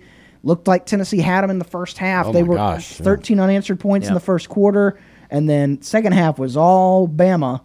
They put up 17 in the third, 10 in the fourth to win 34-20. Joe Milton threw for 271 yards, 2 touchdowns. Jace McClellan for Alabama carried it 27 times for 115 yards and a touchdown. Man, that was a tale of two halves, quite literally. Yeah, it really was. Now, the other thing, Tennessee having to settle for field goals in the first half, not that it would have ultimately mattered for as good as Bama played in the second half and as bad as Tennessee played, but Tennessee on a couple of those drives, I mean, it really felt like it could have been a lot worse going into halftime than it was, but because they were having to settle for field goals. But, yeah, I mean, definitely a tale of two halves. It looked like Tennessee was about to just put an absolute spanking on Alabama the way that game started out. But second half, yeah, I mean, it was all Alabama. Outscored them 17-0 in the third quarter, 10-0 in the fourth quarter. Completely shut Tennessee out in the second half of that game to win 34-20. Yeah, have we collectively reached the point where we don't predict an Alabama upset until another team is at least close or leading going into the fourth quarter? Like you've got to be in it into the fourth for me to legitimately believe you have a chance. I would say I wouldn't predict it until like 2 minutes left. Yeah, but yeah. And it's got to be 2 scores. It's just they find a way to. And I know the big question from that game, Steve brought it up, but penalty differentiation on both sides, and Josh Heupel was asked about it in the post game. And he was asked about the disparities, and that was his response. He was silent, and he moved positions and then said, "Was the silence good enough for you? All right, next question." Well, okay. So, I mean, there was a penalty disparity there, but one of the things that we have, I say we, but I mean, one thing that everybody has talked about with Alabama is how much they have been penalized this season. They've been heavily penalized this year. Now, should they have been penalized some in this game? Yeah, probably. There's probably some that happened, but I mean, it's not like some conspiracy.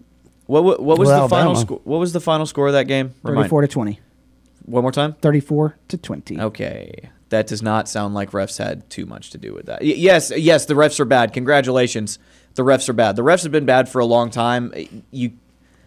Unless there's one very particular play in which something was obviously wrong, I'm not going to listen to a loss being blamed on the refs. I think the Saints against the Rams a couple of years ago is the most clear example of, yes, you can blame that loss on the refs, where the very obvious pass interference did not get called. But it's a 14-point game. Are you telling me that the refs not calling as many penalties on Alabama as they did in Tennessee means that they lost by 14 points? You're telling me that was a 14-point swing? I'm not saying it. It may have had an impact. I'm not saying it didn't, but I'm also not going to sit here and act like that's where you know what I mean. To be fair, Josh Heupel also didn't say it. He didn't want to get fined. Silence. No, I mean, if you want to say, hey, the refs suck and they've sucked for a long time, you're right. You're justified in saying that. That's valid. But as the great philosopher, singer, songwriter Taylor Swift said, you can hear it in the silence. And I'll leave it at that. From Travis Kelce's girlfriend? Yeah, that one. Moving on. He's so famous now. He is so famous now, isn't he? Moving on. He's even got a podcast now. Did you hear that? I heard that. His brother? Thank goodness for Taylor Swift saving his career. Goodness. Moving on to the SEC, number 19. It's one thing when Brooks does it, because Brooks is actually a Swiftie, which is its own weird thing. Tom, I wouldn't say Swiftie. You're doing it just to mess with me at this point. You're absolutely a Swiftie. Have you been to a concert? Yeah, you've been to multiple concerts. No, I've only been to one of hers. Okay, but it was the Eras. Did you go see the movie? No. Are you going to see the movie? You see, it's on the weekends. It's only in theaters Thursday to Sunday. Fake. My movie intake is usually Tuesday nights because it's discount movie night. Yes, I am, a penny pincher here. Oh yeah, absolutely. But if it's not on Tuesday, I usually don't go see it. Plus, weekends are for football. Yeah. Weekends for the boys. Weekends are for football, which is what Taylor Swift's boyfriend plays. Well, moving on. Number 19, LSU. I don't like Taylor Swift. She's not for me, man. All right, well, she's not for me. I'm going to start putting. That's my opinion. I'm going to start putting in some Taylor Swift, more Taylor Swift stuff here. Okay, well, you know why we can't do that. I mean, hotkeys don't matter. Yes, they do. There's a reason we've gone to unlicensed bumper music. Number 19, LSU remains undefeated at home, 4-0, and they had no trouble with the Army Black Knights this past week at 62-0. Confirmed. LSU hates the military. Did you see that they painted their end zones? They did. That was really cool. Camouflage, really cool. Which I'm surprised that they were able to find the end zones that they're camouflaged. Jaden Daniels, 279 passing yards, 3 touchdowns. But I don't know if there's a lot to talk about here, but LSU, big win over Army. I guess the big thing is that Army still has an outside chance to make a bowl game, but now they got some more work to do here. But 62 points you put up on that Army team. Yeah, no surprise. I mean, LSU did what they were supposed to do.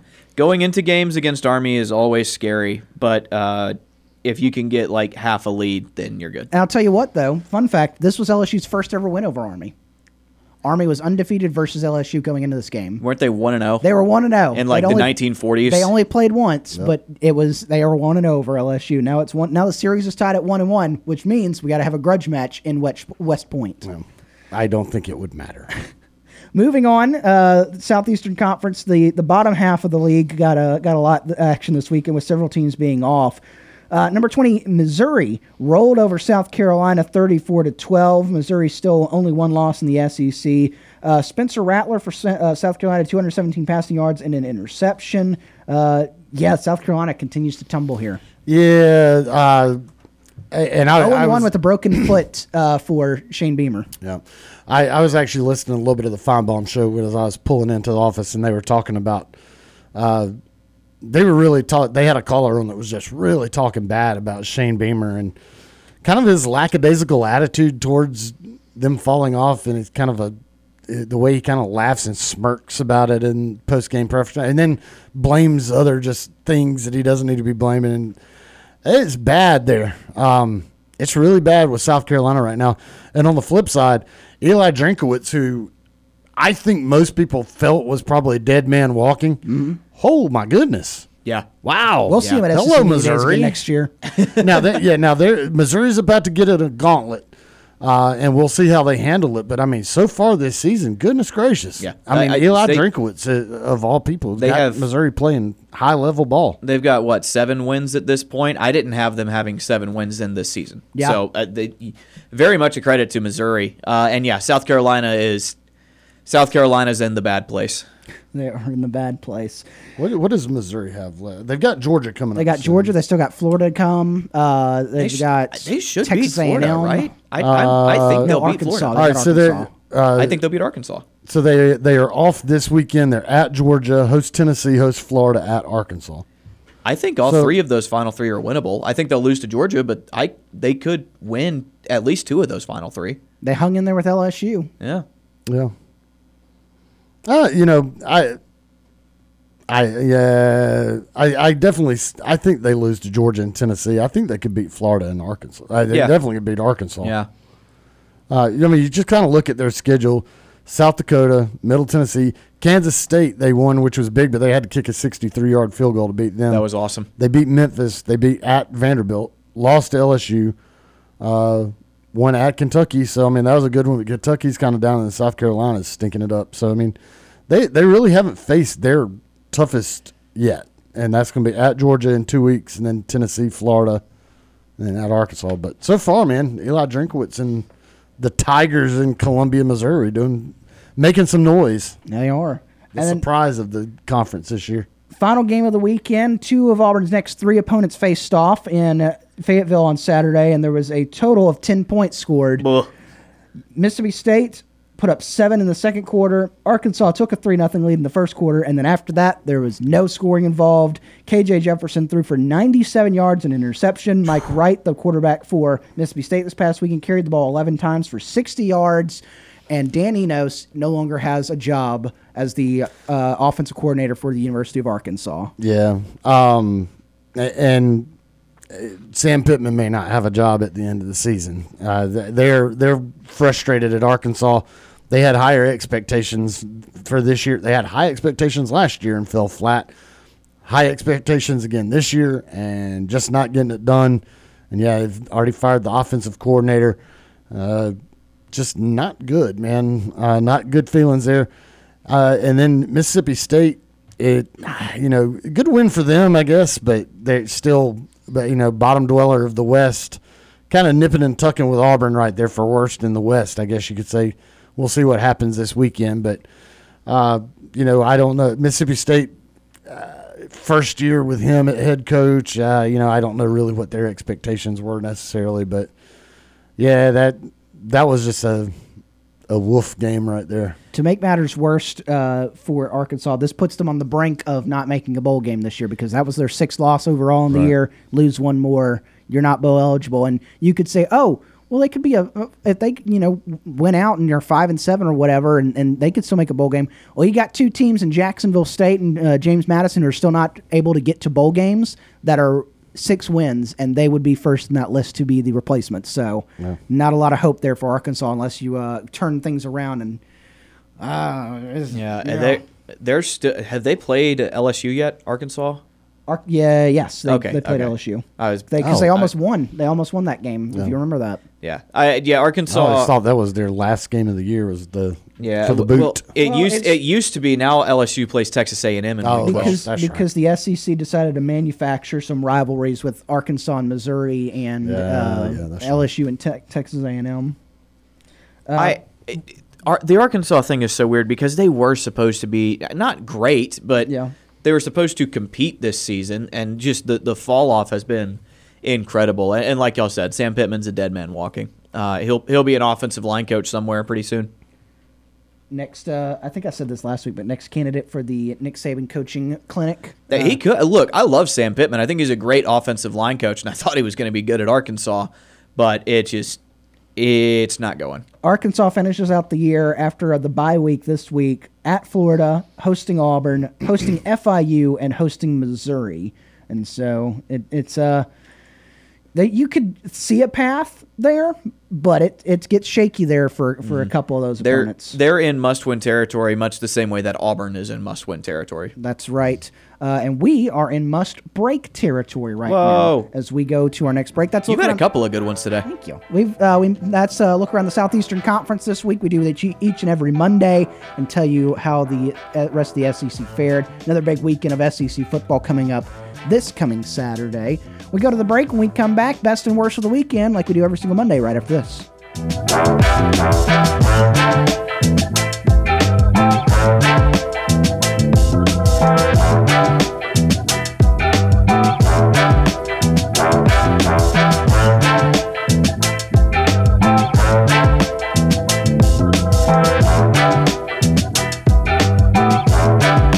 Want to join our conversation? Tweet us your thoughts on Twitter at SportsCallAU. Now, back to the multi-time Abby Award-winning Sports Call.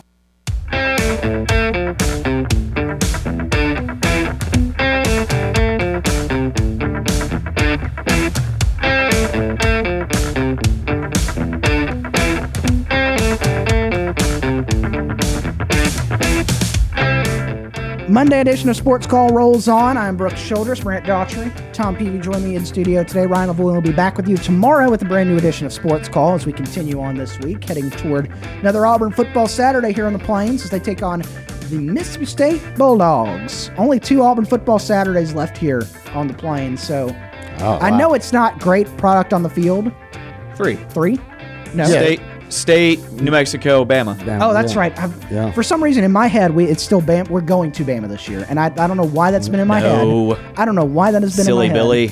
But it's just it's been there all day, really. 3 Auburn football Saturdays left here on the Plains. Enjoy them while you can. I know the product on the field hasn't been the best, but it's still one of the best. It's a great environments in college football. The fans have not turned against the team. Even though there were some boo birds.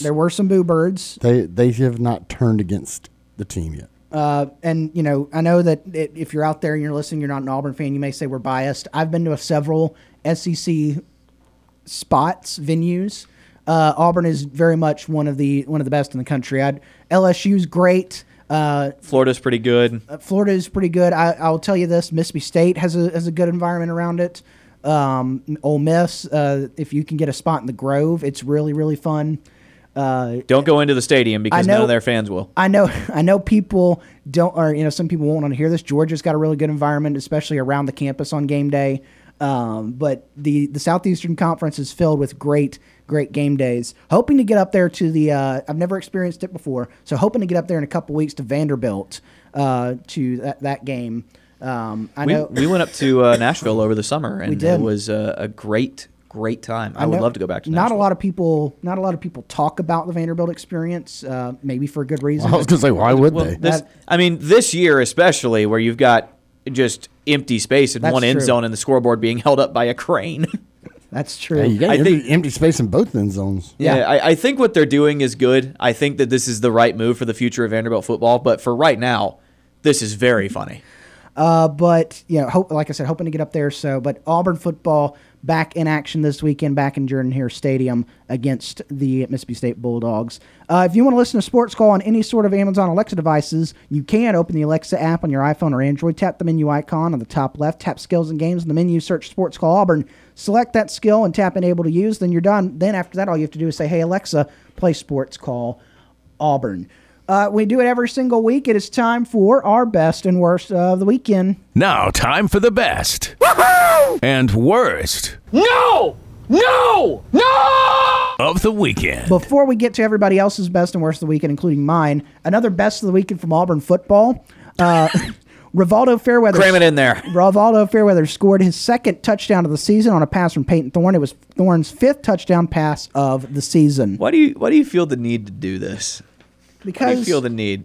There's not a lot of positivity around here, and I'm just trying to bring you some more. I wonder why.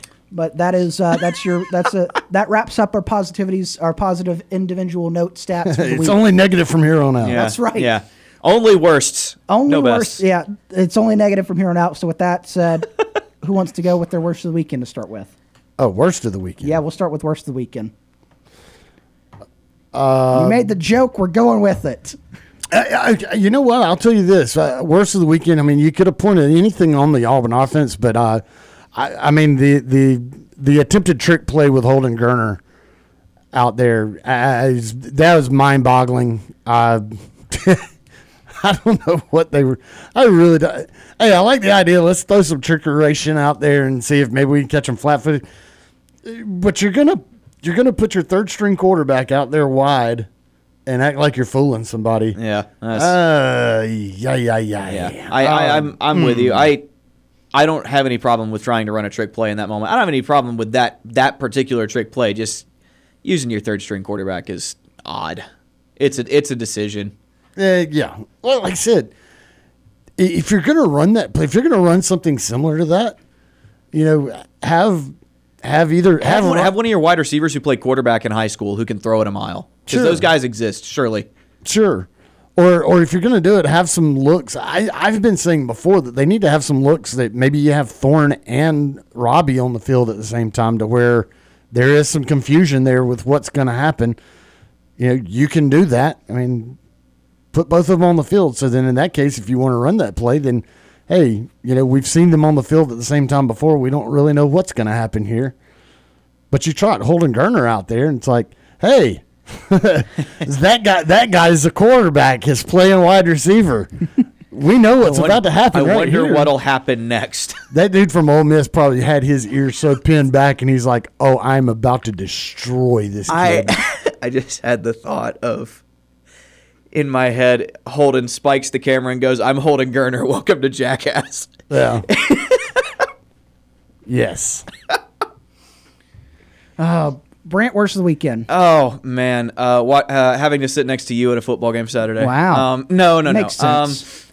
I mean, I really didn't do anything negative. Sunday was a great day. And Saturday, I mean, I guess I'll go Auburn football. I mean, it feels like a lazy answer, but it's the only answer I got. So that'll do it for me. All right. My worst of the weekend, Michigan State put up a graphic on their scoreboard. This is an excellent choice, Brooks. It was a picture of a historical figure, not a positive one. Not a positive one. Oh. And they've since had to issue several apologies, suspend a staffer who let that get on the video board. Yeah. And yeah. Tough one to come back from there. So first off, what was the context of that? Like, I saw the picture, and it was Adolf Hitler was on the board. What is the context? Obviously, apparently, considering there was the stuff that's going on with Israel and everything right now is. It's like, when you go to the theater and you get there super early and they've got like the movie trivia stuff. Okay. It was a trivia game that they had up there that was from an independent source. It wasn't like Michigan State made it. They got it from somewhere else. Right. And they were like, we're gonna have pre-game trivia up here. And then that picture came up. I think one of the questions was one of the questions was which country was Adolf Hitler born in? The answer is Austria, by the way. Right. And that's where and by the way, Michigan State put up more pictures of Adolf Hitler than they did points on their scoreboard because they got shut out in that game. Which is a record that probably will never be broken. It will never be broken. So yeah, Michigan State. Oh. Oops. Rough. One, just putting up the picture. Michigan State's having a rough year, man. Putting up that picture. It's bad up there. Two, putting up that picture in the current geopolitical climate that is going on in the Middle East / Israel. That's the second kicker there is that you just didn't put up that picture.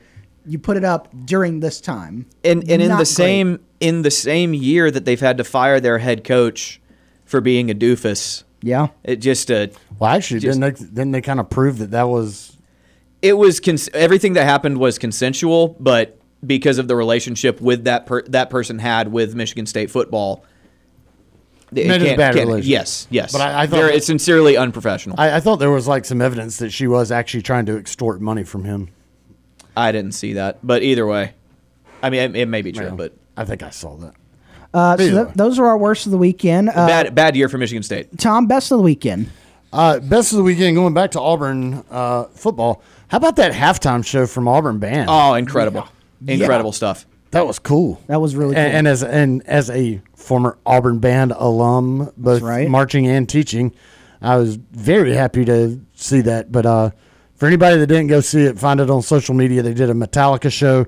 All the individual band members had LED lights on their hats and everything, and so they turned the lights down in the stadium and basically put on a whole light show with Metallica music playing and the marching band doing all their little formations, everything. I hope they do it again sometime. I hope they bring it back for like the Iron Bowl. I think last time they did something like this, they did do it multiple times. So you've got another chance to see it if you didn't. Last year they did a patriotic theme show with all the lights. Yeah. But they were never able to do it during a game because they didn't get any good night games to do it. Yeah. So this is the first time they've actually had an actual night game where they could put the light show on the field. So it's a very cool thing, and it's all student run. It's the bunch of the band members that are in the College of Engineering have all developed this whole light show and the lights on the uniforms, and they run the show with all the electronics. I mean, it's student run. This is not like a professional company that's coming in and doing this. Yeah. These are all the students, the engineering students, that have developed this and have put it together and have mastered that light show that you saw. So that, to me, that makes it even cooler that they're not just out there going and spending a bunch of money on this big company to come in and do it. It's actually the students in the engineering using their knowledge and know-how from that schooling to put a halftime show together.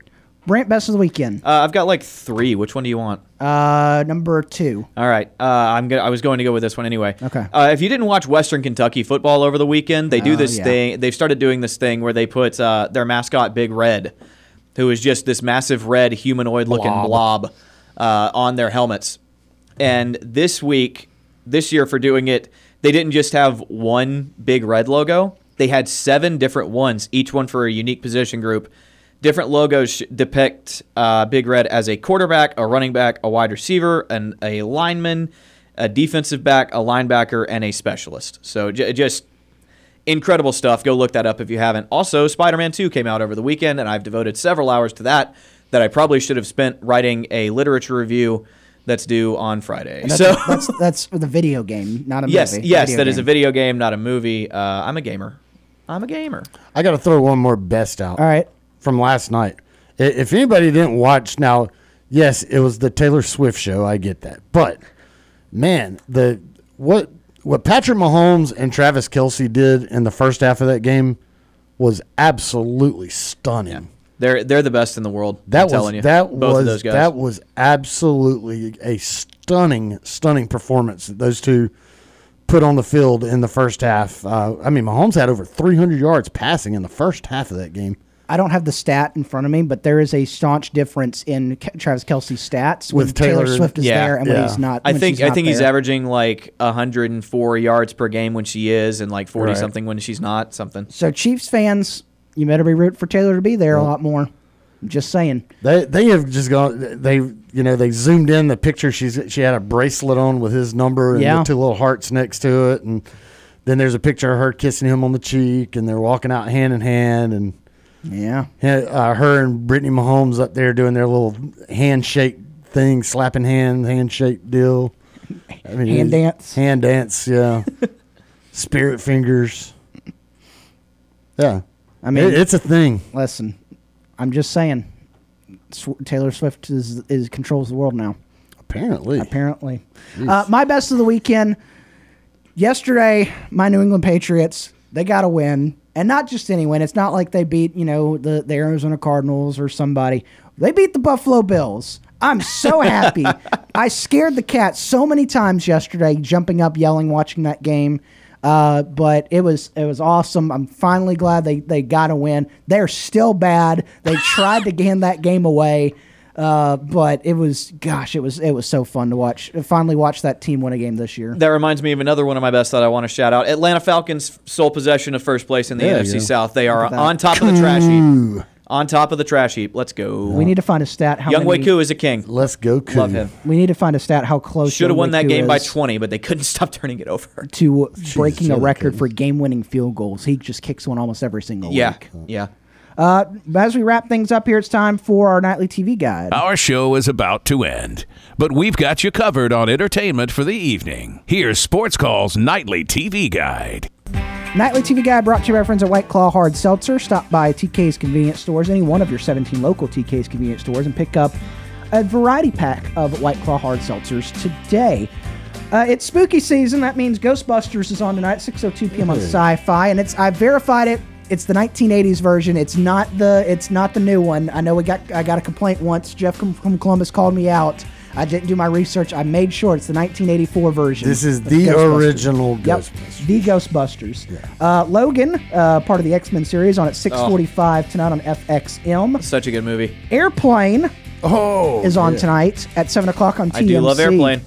Also, definitely going to be the. Don't call me Shirley. Definitely going to be the PG-13 version of that. That's right. It will be the PG-13 version.